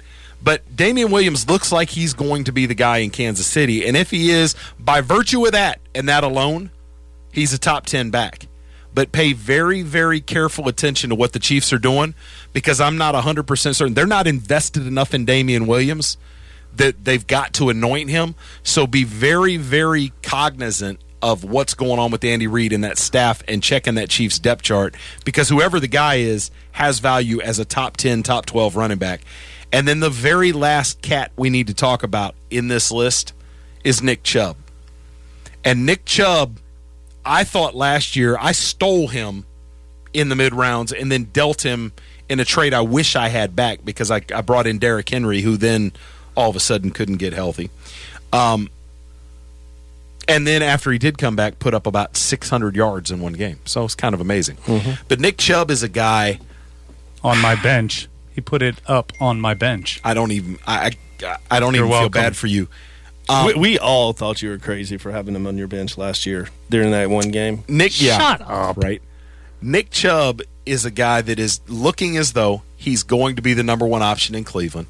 That Cleveland team, despite all of the potential problems with chemistry and the rest of that, Super Bowl. Oh, God, no. That's not going to happen. That's my pick. Is it really? Yes, sir. Okay. Nick Chubb is a guy that is going to get his touches. He has shown the ability to be both explosive and run between the tackles. And dare I say, he could be a breakout guy that's one of the top 3 or 4 backs in the league this year. So keep your eye on Nick Chubb. So that's kind of, after that, I think it's a significant drop-off. Dalvin Cook may be in some people's mouths to be in that, but Cook, after a huge rookie season, couldn't do anything last year. Even when he came back and was supposedly healthy, he was trash. He's going to be a guy that you have to consider in that top dozen. Other than that, I don't think there's anybody I would really put into the conversation as the top 10 backs. Guys, anybody you want to throw out there that we're not talking about? Dalvin Cook's got more money than Adrian Peterson right now. Do you know that Adrian Peterson's broke? That doesn't surprise me. In terms, I like the Jones kid. I had him from Green Bay last year. Oh. He was like he was basically put on a regulator. I don't know if it was a coach thing or something like that, but he'd like break 15 yards off, and then they would put him on the bench. It was just very confusing. But I like him. That wasn't the coach. That was Aaron Rodgers. Aaron's like, hold on, somebody's trying to steal. You're right about that. You're right. You're right about that. We can't have this dude getting headlines. Hold on. There's only one Aaron on this team. That's right. No, yeah. What about Philip Lindsay? Does the Broncos have a running back by committee? Philip Lindsay is a guy I would put in exactly the same category I did Damian Williams, and that's one that I'm looking at to see what's going on in Denver. He helped Brian a lot, or Brandon a lot. Yeah, my name's Brandon. It's okay. Brian. How'd that happen? Yeah, Philip Lindsay. We've been doing this for 3 years. I don't know who Philip Lindsay's a keeper this year for somebody's team in our league. Wow. So is Andrew Luck. Luck. They may pay off, they may not. I don't know if Lindsay is the guy or not. There's a bunch of young backs there in Denver, and that's one to keep an eye on moving forward. Is to, if it's Lindsay, I like Lindsay. I do too. I'm a little concerned about Lindsay's ability to run between the tackles in space. Got good burst. He runs angry. We'll see. But I wouldn't put him in the top 10. No. Maybe top 15. Not 10. Maybe top 15. And then, of course, now what I keep saying we're going to get out of this segment, but Melvin Gordon. Yeah. If Gordon's back in camp, Gordon's a top 12 back. Gordon is acting as if he's one of the top 3 backs in the league, and that's kind of silly to me. But Gordon has all the leverage in the world, because this Chargers team, when you look at that team up and down on both sides of the football, this Charger team should be one of the favorites in the AFC. You subtract Melvin Gordon from that equation. Dude, 2 AFC teams can't go to the Super Bowl. It doesn't work that way. This year they will. Oh, okay. So Trent is going on the record. He's making our first Super Bowl prediction. And he's got the Browns and the Chargers LA in the Super Bowl versus Cleveland, baby. I think he's got the Chargers, the Browns, and the Broncos in the Super Bowl. No, I don't have the Broncos in the Super Bowl. No, they're gonna lose to the Cowboys in the AFC Championship. Yeah. I don't think it's gonna be 2 AFC teams in the Super Bowl for the first time ever. Honestly, I don't think it's gonna be either the Chargers or the Browns from the AFC. But this Chargers team, what, Brady retired, right? Yeah, right. If they're gonna make one more run at a Super Bowl, this is it. This has got to be it. I mean, Phillip Rivers. I was talking about Eli Manning being 1,000 years old. Phillip Rivers is about 1,000 years old as well. This has got to be the time. And Rivers is a guy. Here's my question. This is a perfect transition to get away from running backs for all the non-fantasy football fans that are out there. Is Phillip Rivers the Hall of Famer today? Yes. Not today. I guess who's got more passing yards than Phillip Rivers, though? Eli Manning. Eli Manning. Cool. Eli Number Manning's 8. been in the league. Number 8 all time. Same amount of time as Phillip Rivers, so don't play that. Oh, has he? Yeah, they I got guess drafted together wouldn't and traded for each other. Yeah. No, but Phillip Rivers sat behind Drew Brees for a couple years. No. You better check yourself. 1 year. Check yourself. It was 2. No, it wasn't. I'm positive. Let's I'm not positive. Let's wrap this up, man. It's getting ugly. Wow. Just like that? I love Phillip Rivers. So, Phillip Rivers, Brandy, you say he's in the Hall of Fame. Trent, is today. No. I agree with you, Trent. Unfortunately. In this day and age. Where Super Bowls mean so much. Right? He hasn't even sniffed. He hasn't even been to an AFC championship. I don't think. But if you're so you're either. 9th, which he'll probably move up the charts. No, he won't. If you're 9th in all-time passing yards and 8th all-time in touchdown scores. And passing. second in most kids in the NFL. But I'm just saying, well, yeah, that too. You got to be in the Hall of Fame. Do you? Dude. Because man. by the time it's all said and done, Matt Stafford's going to be in those places. Exactly. Well, I mean, I think You said Matt Stafford's a Hall of Famer too? If he has that, if he has those stats. I mean, look at these guys. Is Dan Marino in the Hall of Fame? Marino is a completely different animal. No, but is he in the Hall of Fame? Yes. Or no? Yeah. Okay. Big Ben's about to pass him in yards probably here pretty soon. So is Eli. Maybe Eli. It's a completely different era.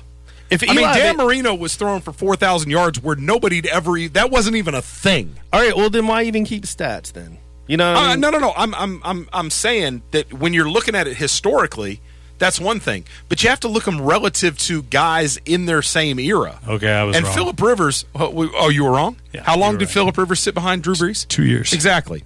So here's the thing: is that the statistics, and I'm not trying to take away from Phillip Rivers. That's why you have this conversation. But of the quarterbacks in this era, over the last 15 years that have played in the NFL, how many of them are going to the Hall of Fame that have not won a Super Bowl? Name me anybody other than Phillip Rivers that's in that conversation. Peyton Manning got his. Brady's got his. Breeze got his. Aaron Rodgers got his. Big Roethlisberger got his. Eli is going to get in the Hall of Fame because he won 2 Super Bowls. Oh. I don't think Eli Manning is worthy of being in the Hall of Fame. His stats but he's are so crazy off the charts, dude. Y'all need to go. When you say his stats are off the charts, what do you mean? His total yardage? He's top 10 in yards. He's top 10 in TDs. Dude, he's been a starter in the NFL for 1,000,000 years. So was Marino. But other than the 2 Super Bowl years, Eli Manning's been pretty ordinary. And he wasn't even particularly great in either of those years. He just happened to get really, really hot at the right time and win a Super Bowl. Football right on Tyree's head, dude. Man. Right on his head. I know. I mean, like on a rope. Put it right on his. I'm saying that Eli Manning is going into the Hall of Fame. But other than Phillip Rivers from this era in the last 15 years or so, give me one example of a quarterback that's going to the Hall of Fame that has not been. Is Tony Romo? Romo, no chance is Romo going to the Hall of Fame. I don't think so either. Give me two. How about Matt Ryan? Nope. Matt Ryan at least has been to a Super Bowl, and no, I don't think Matt Ryan gets in if he doesn't. He's not in that era. He's younger. We got to end this segment, or Costin's going to kill us. But Dante. This dude just said we got to get out of here now. Dante Culpepper. Beantown comes with Dante Culpepper. The biggest argument, dude. The biggest argument against Rivers is the fact that he had Tomlinson on his team, and they never got it done. Yeah, exactly. Booyah! With Sean Merriman and all the. I mean, come on, dude. He had that San Diego team before they were L.A. They had a couple of years with Marty Schottenheimer out there. It was sick. They were what, 14-2 with Schottenheimer? Yes. No, that was the Chiefs. And they fired him. All right. We've lost control. We're off the rails. You're listening from the cheap seats in Central North Carolina. Jake Plummer, Hall of Famer. Appreciate Broncos. you hanging out with us. We got about 35 minutes to go.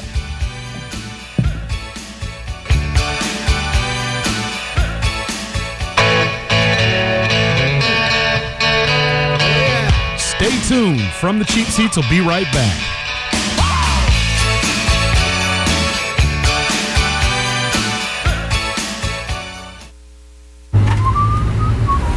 50 feet, turn left.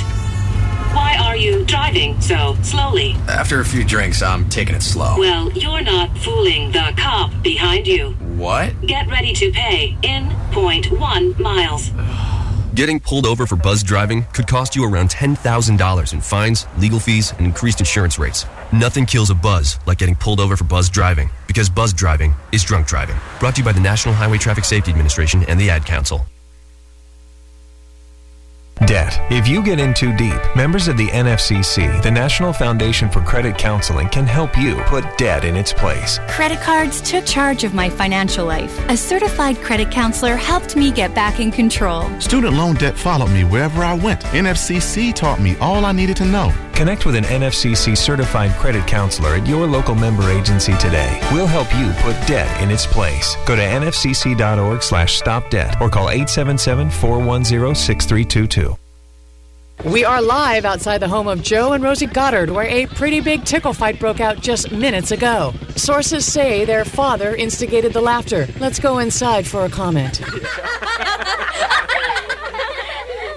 Apparently, they have no comment. Dads, let this be a reminder that it only takes a moment to make a moment. Call 877-4DAD-411 or visit fatherhood.gov. Brought to you by the U.S. Department of Health and Human Services and the Ad Council. My name is Lola Silvestri, and I'm going to be 95 this year. I was very independent. I fell, and I had to have Meals on Wheels. America, let's do lunch. 1 in 6 seniors faces the threat of hunger, and millions more live in isolation. Drop off a hot meal and say a quick hello. Volunteer for Meals on Wheels by donating your lunch break at americaletsdolunch.org. This message brought to you by Meals on Wheels America and the Ad Council.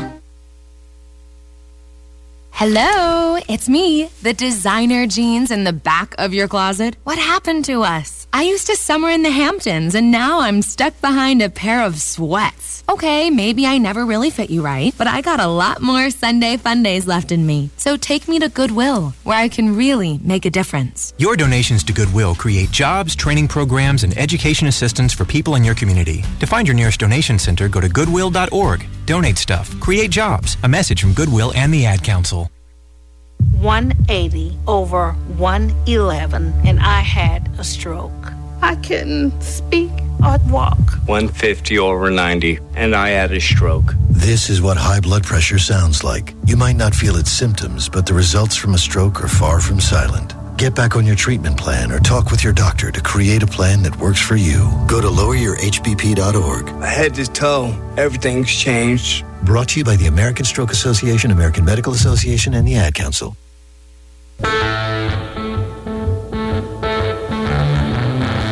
You're listening to From the Cheap Seats, a bunch of guys who have never been fired from ESPN. All right, welcome back to From the Cheap Seats. Kristen Lambert, Brandon Atkins, Professor Trent A. Nichols in the house. Brandon, this better be good. All right. So I told the guys on the break I have a little content contribution coming up. So let me give you some rankings of the ACC schools in North Carolina, and I want you to tell me what I'm ranking them for, okay? All right. So NC State's number 1. Coming in at number 2, you have Wake Forest. Number 3 is Carolina, and dead last is Duke University. Do you have any idea in which area I'm ranking these schools? All right, so you had NC State, Wake Forest, Carolina, and then Duke. Recruiting classes for this year. Not even a good guess, Trent. Thank you. I'm going to say the number of times they've been on probation. Attendance records. No, because Wake's no. Go ahead. All right, so in the state of North Carolina, it is now legal for these schools to be serving alcohol in the stadiums, right? Yeah. I'll start from the bottom up. Duke is saying that they're just not going to allow that in their stadium. Absolutely huge mistake, in my opinion. Well, here's what Duke ought to do. Duke ought to. I honestly believe that Duke ought to cut a deal with Universal Studios and rename their stadium Harry Potter World. And they should not only sell beer, they should sell it in plastic collectible mugs, and it's their Harry beer, Potter style. Their beer's called Patronus. Yes. Well, and I'll go up to NC State, but Duke is simply not even considering it. And they didn't even have to have this law passed because Wake Forest, who comes in at number 2, a couple of years ago started serving beer in their. So how is NC State ahead of Wake Forest? And I'll tell you exactly why. Carolina is still somehow pondering it, which has them in at 3rd, but they haven't ruled it out. Which I thought as soon as it was going to be legal, Carolina is going to be selling beer, but they haven't come out with any kind of official statement.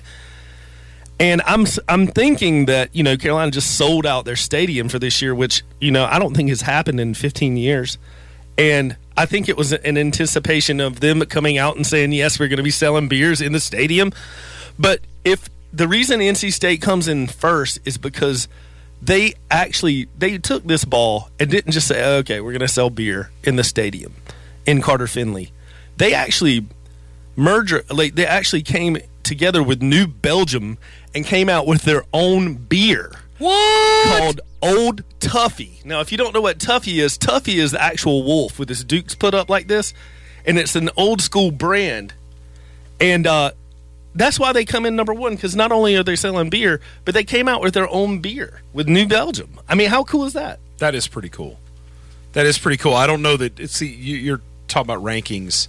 I think that was very subjective and very arbitrary because NC State probably should have been number 1 anyway, because they're the one of those 3 schools that allow you to leave the stadium and come back in, which, promotes drinking anyway.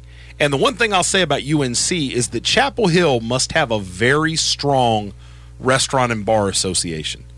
That's the only way this can make sense, is that the folks downtown are like, whoa. You gonna cut into those Saturday profit margins. That's the only thing I can think that makes sense for UNC to be not all in with beer sales. Is there a stadium near all the bars? No, it's a shuttle ride away. So the way you go to UNC games is you go downtown, you get lit, and then you shuttle it over to the stadium. Because UNC, once you're in, you are in, sir. You cannot go back out. Yeah, you can't leave the stadium if you can't leave and come back in. And then Carter Finley, you can, but nobody does.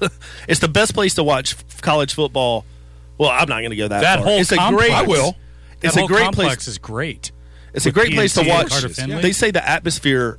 Coach Doran says the atmosphere is as good as anywhere in the country for the first and second period, and then everybody leaves. Yeah, after halftime, everybody's they're going out there. And Trent, you do have the option to get back, and hopefully NC State's playing good enough football that people will come back in. But I love it. The deal with and that snuck under my radar. I didn't know they signed a deal with New Old Tuffy, dude. I think it's a lager too. So it's like I'm sure it's a light lager or a Pils. Yeah, it's being in the summer type of beer where you can like chug a couple of those. I'm gonna be like one of those, the old school championship bottles. You never opened it. You just put it in your room somewhere. I'm gonna get a can of Old Tuffy and just tuck it away and show it to my grandkids someday. Cool. But I actually turned Chris on to one of my UNC Chapel Hill hacks. I took him to a game a few years ago. The way to do it is to go to Carolina Brewery. You go there, and if you spend a certain amount of money, I think it's like $40 or something like that, you get a free bus ticket. And so you get all fueled up at Carolina Brewery, eat a little something, which is, it's not like stadium food, which is mostly crappy. But you get a good meal, and I'm not getting paid to say this, but you eat and you drink and you get fueled up, and then they even let you take your beer on the bus as you're going over there. And then you go, and then they pick you up after the game, and not having to deal with parking or anything. So that's one of my... You're welcome, Chris. I've never been to a football game here in colleges here in North Carolina. I will say I am disappointed with Duke because that, to me, is the best venue in North Carolina. Wade? Yeah. Wallace really Wade is a beautiful complex.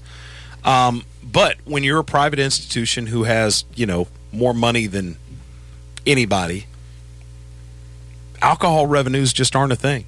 And they're like, okay, whatever. You know, they're obviously paying the bills over there at Duke.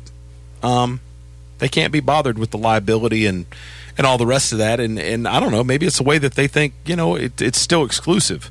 I don't know. I would, if I was at Duke and I was the athletic director, I was the president of the college, I would be trying to come up with more ways to get people to attend Duke football games. Because Duke, under David Cutcliffe, has had some really, really good seasons. And every time I've been there, with one exception, and that was a Thursday night game against Miami, I've been disappointed with the crowd at Wallace Wade. I think they need to, I think I figured out how to solve that.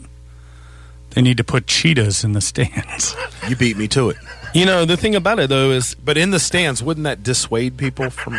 They need to put cheetahs in the community and then cheetah hunters outside the stadium. So if you get into the stadium, you're safe. You know, I just watched that movie Crawl, and as horrible as it was, alligators would be fun out in the outfield. You didn't really watch that movie, did you? Yeah, I took my youngest daughter Friday night. Don't you, like, see the whole movie in the... You're encouraging bad behavior. It was free. Don't you see the whole movie in the commercial? I mean, Pretty it's much. the whole movie. Yes. I enjoyed it. I don't care. I must have been in that kind of mood. It was so ridiculous that I laughed and made jokes the whole time. So... Me and my daughter had a plot. Have you guys seen Spider-Man yet? No. Yes. It's not bad. It's not good. I haven't seen it. I've Really? seen You didn't Toy like it? Story 4. No. See, listen to me, And it's Brandon all about Atkins, the very timing. carefully when I say this. Okay, it's all about the timing of it, too. I'll explain. In terms of your movie reviews as it applies to superhero movies, I put zero credibility in your statements anymore. You absolutely talked me out of seeing Captain Marvel because you said it was a trash movie. It's not a trash movie. It's all right. It's just all right. It's not a great movie. Garbage, dude. You know what's going to be one of the best comic book movies ever? What? The Joker is looking bad. Listen to me. Hold on, Costin, you're shaking your head at me, dude. Hold on. The whole movie of Captain Marvel is she doesn't even know her own power, and then she just reaches back and takes like a chip out. Oh, I never noticed this in the shower. No, she knew the chip was there, but she didn't understand. And now why I can would she have thought up to that point that the Kree were against her and trying to limit her powers? She didn't have any way to know that. One time I had put on this pair of jeans and I didn't realize I had a Fruit-O-Lay chip in my pocket. You know, it just happened. No, the whole time, every time I take a shower now, I'm checking for my chip in my back that I never noticed. Well, so one I of can these be a days superhero. when you actually find the chip and pull it out, you're going to feel kind of stupid. But Captain Marvel was not a great superhero movie, but it was cool, and it fit in, and there is a Captain Marvel 2 coming, and I am looking forward to it, and I'm good. Spider-Man was okay. I thought Jake Gyllenhaal become a part of the Marvel Universe. I was surprised that they killed Mysterio off like they did. But that's kind of that's kind of the way it goes. Well, this is all spoiler. Oh yeah, my bad. Oh shoot, I didn't mean to do that. I wouldn't watch it. I don't like Marvel movies. The thing I didn't like about Spider-Man, and I'll try to be fair, okay? It's the first Marvel movie that came after Endgame. Okay, let me repeat that. It's the first movie that came after Endgame. And then they come up with this, what's this, Mysterio, dude? They didn't come up with Mysterio as one of the all-time great comic book villains. Yeah, that's one of my favorite Def Leppard albums. He's got like smoke and mirrors and cameras and stuff, and buildings are falling, and nobody notices that the buildings are still standing the next day. No, the buildings were falling. The drones that were projecting were also doing damage as they went. Now I understand. It was just too complicated a concept. It's just to wrap your head around. The actual damage was going on. The drones were doing multiple things at one time. Yeah, they had lasers and blasters. I understand that, and they were cameras shooting at him. that were projecting. So it was all an elaborate illusion. And what they did was they took Mysterio, who was able to do those type things in the comic books, and they sort of modernized it and moved it into 2019 where drones are a thing. Back in the day when Mysterio was one of the great comic book villains, there were no drones. So, I mean, I guess that's my point, is that you go from being a huge part in toppling Thanos to some dude with overhead projectors on drones. Woo, look at all this. Look at all these images. It's just kind of, it was a letdown. That's why I think Marvel got it right with this movie. Is they kind of ran the Avengers into the ground because they started so high. And they had back-to-back movies where the Avengers were legitimately saving the entire planet. Where do you go from there?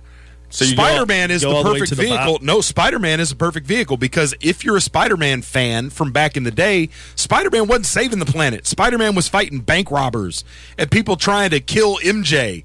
That's where they need to kind of reset this to. You can't go. It's like Green Lantern. They roll Green Lantern out, and Green Lantern saves the entire universe in the first movie. What do you do for the sequel? I watched about. What do you? I mean, there's nowhere to go from there. I watched about 30 minutes of that movie, and with click, I'm done. That movie was so horrible. Green Lantern was bad. And Costin, stop agreeing with Chris. And good for Ryan Reynolds. Good for Ryan Reynolds that he made a comeback and actually did himself justice with Deadpool. I can't wait for the next Deadpool movie. But now, Phase 4 has been announced for the MCU, and you've got TV shows being announced for this new Disney, what do they call it? Disney Plus that comes out in November. So there's a Winter Soldier and Falcon television show. There's a Hawkeye show. They're going to do the Eternals as a movie, which is I'm a little concerned about because the Eternals, that's one of those where, you break glass in case of universe in danger type things. But Angelina Jolie and Selma Hayek lead the cast of the Eternals. That's going to be an interesting Silver flick. Foxes. Yeah, it's going to be wild. There's a Black Widow movie coming down the Thor pipeline. movie with what's her name, Thor Natalie movie. Portman. Yep. Did you hear about the alternative ending for Captain America in the end game and how disturbing it was? Do you know originally they had Thanos decapitating Captain America? That would have been awesome.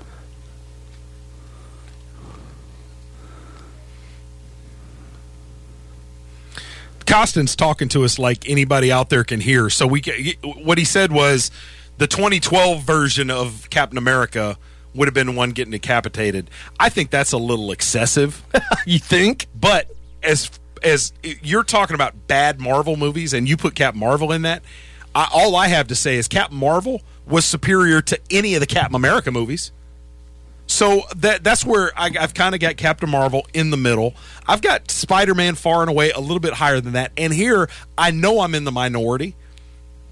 I like the new Spider-Man with Tom Holland. I like this better than any of the old Spider-Man resets. I just hope this is it. No more resets for Spider-Man. He says he's had hints that he's only going to do another movie or two. Whatever, dude. That kid, what else has he got going on? The Joker. What's he going to do? Is he going to go like the kid from Harry Potter? He's going to go. What's that dude been in other than Harry Potter movies? He's got so much Daniel, money. what's his name? He's 30 now. Daniel Radcliffe. Daniel Radcliffe. I don't think there's too much demand for that dude. Ride that out as long as you can ride it and get you some Tony Stark money out of this franchise.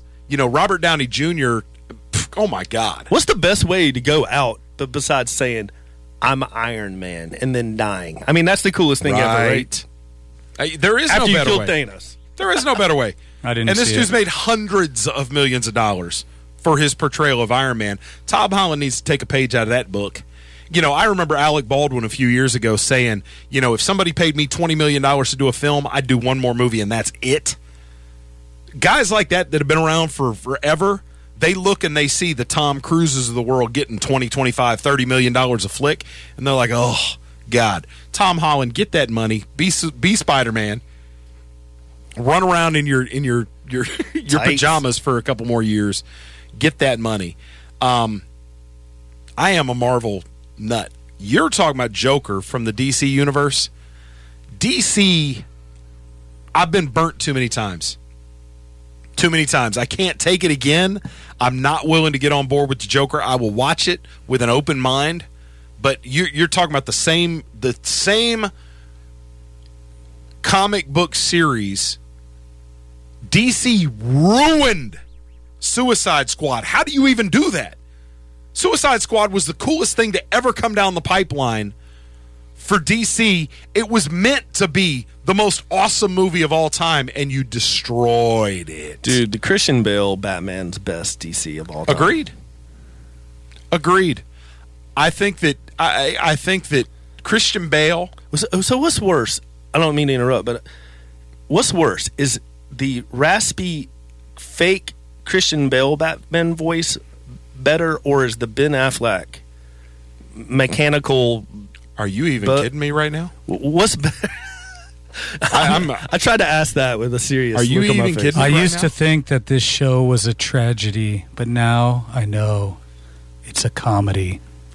Christian this Bale's dude just asked which is better. I know. The come Christian on. Bale or Ben Affleck. Oh no, I'm not talking about the Batmans. Christian Bale takes it by a mile. He's talking about the voice. I'm talking about the voice. I mean, is it the synthesized Ben Affleck voice, or is Everything it the about forced... Christian Bale's Batman is better. Christian Bale's Batman was better.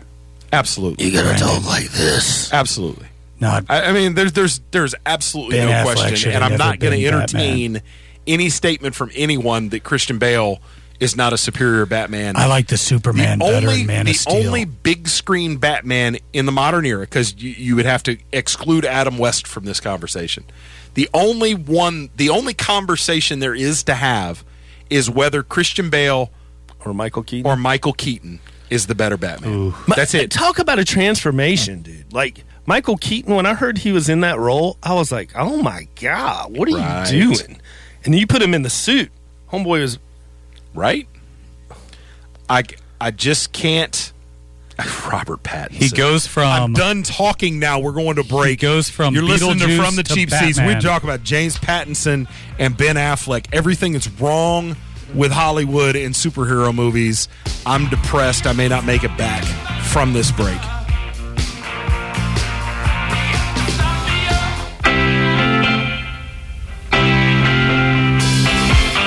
From the Cheap Seats is a production of Cheap Seat Media LLC, broadcast locally on WFJA 105.5 FM.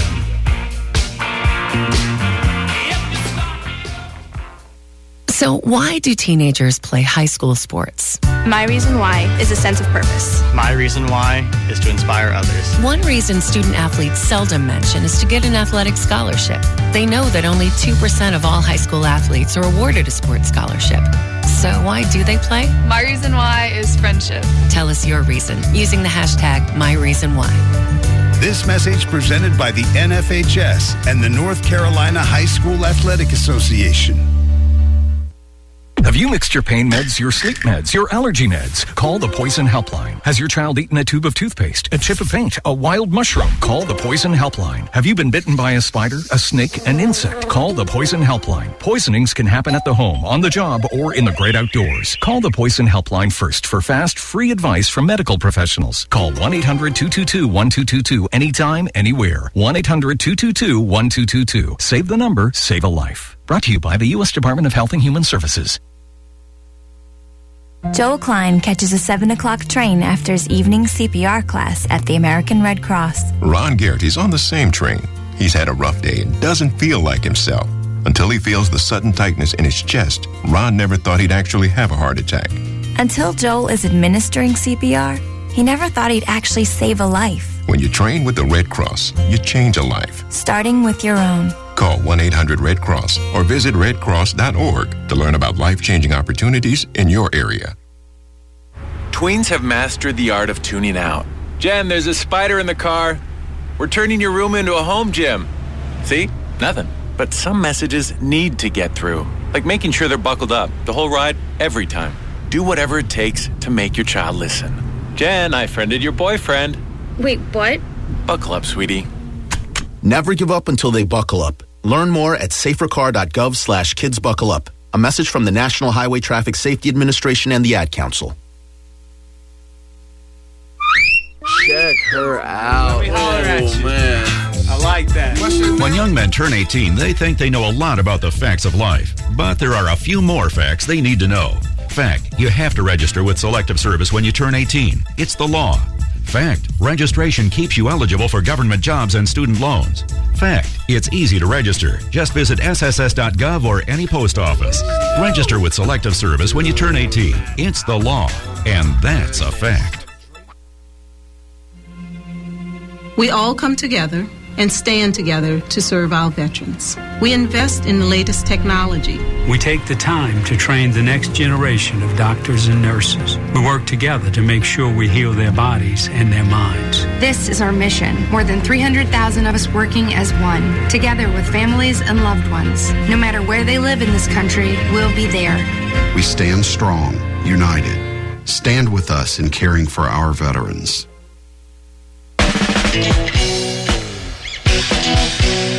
You're listening to From the Cheap Seats. Check us out on social media at Cheap Seat Radio or visit us at www.cheapseatradio.com. All right, last little bit left. You're listening to From the Cheap Seats. Check us out on social media at Cheap Seat Radio. You can find us on the web at cheapseatradio.com. Everything we ever do on the air is committed to the internet as a podcast. Subscribe, like, share, introduce all your friends. That's the gift that keeps on giving. There's a lot of media genres where gifts are solicited. We don't want you to send us your money. We'll take it if you do. We don't need you to call it in.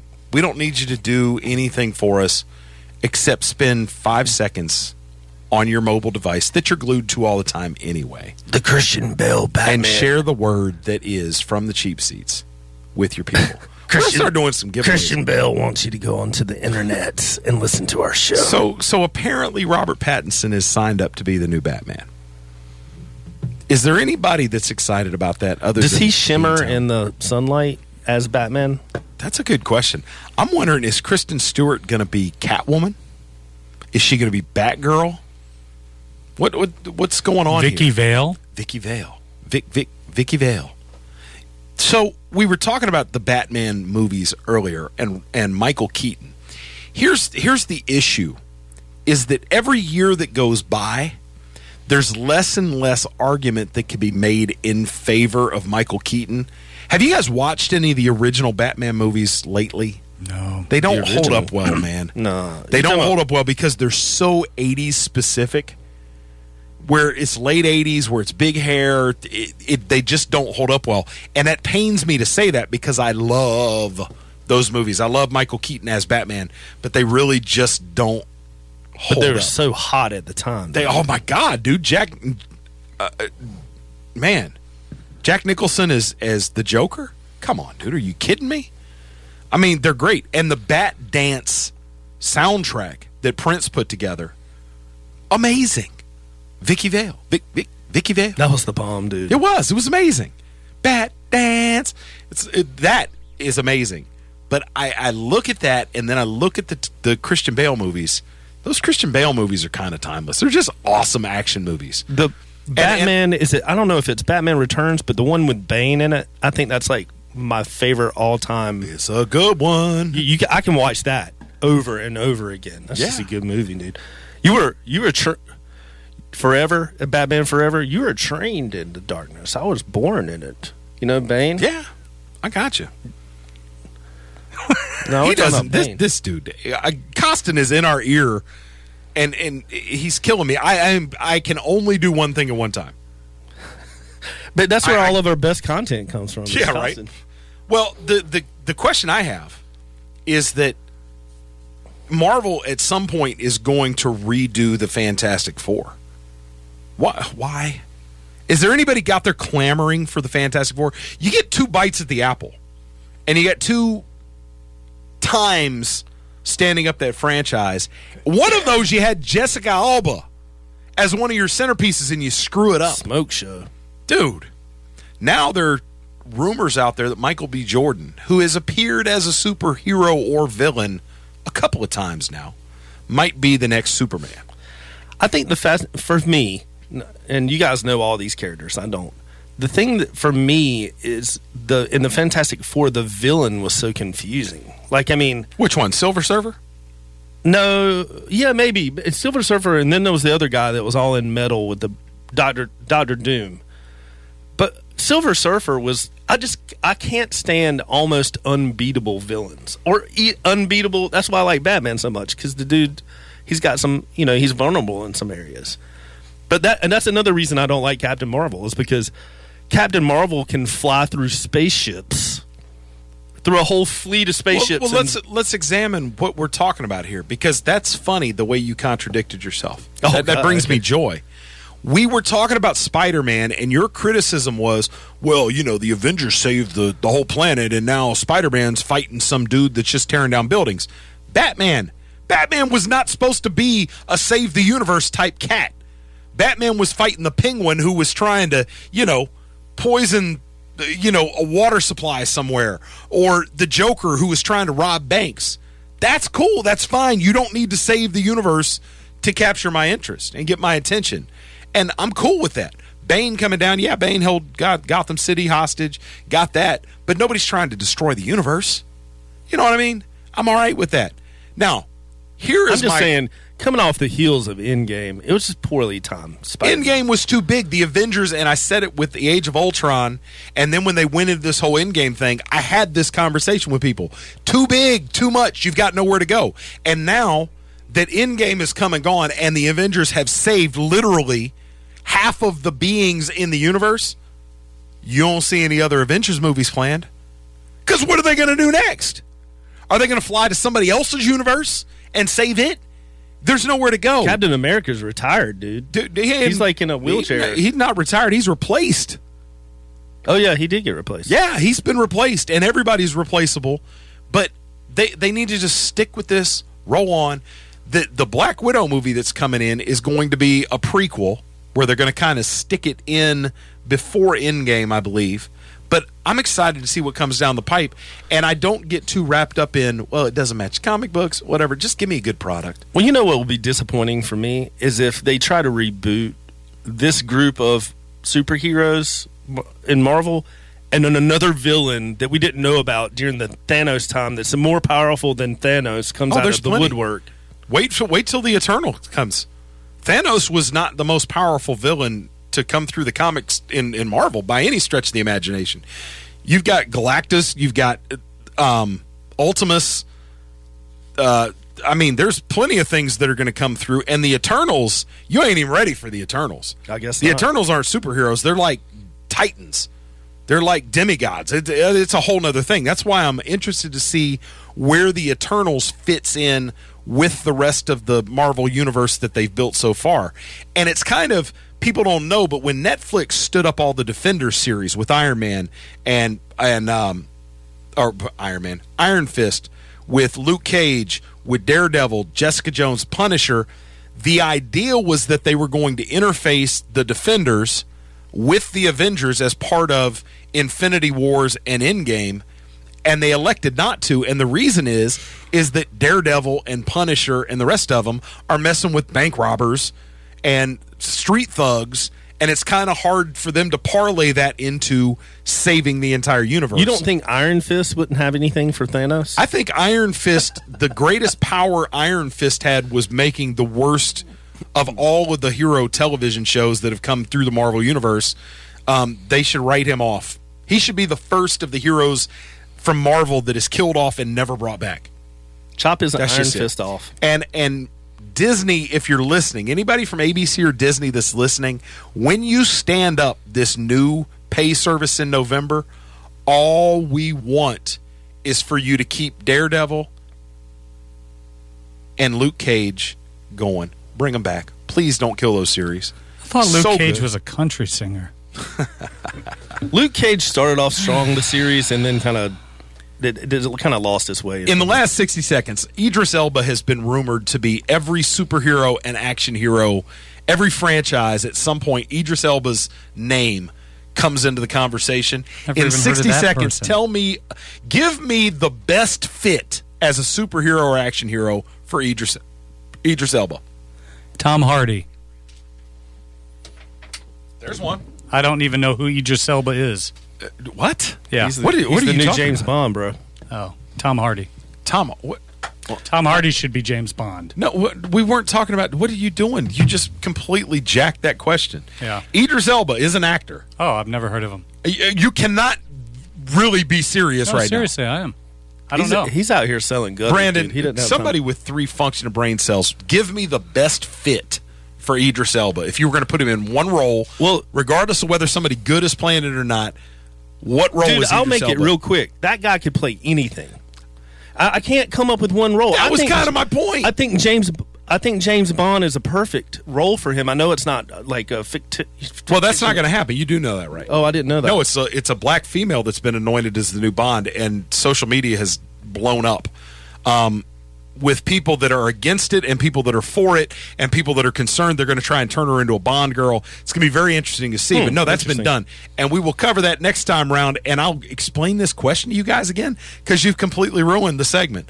I am Krista Lambert. This is Brandon Atkins. We ruined the 60-second segment. Professor Trent A. Nichols and his angry nonsense, produced today by Beantown. We are out. Peace! That guy's old.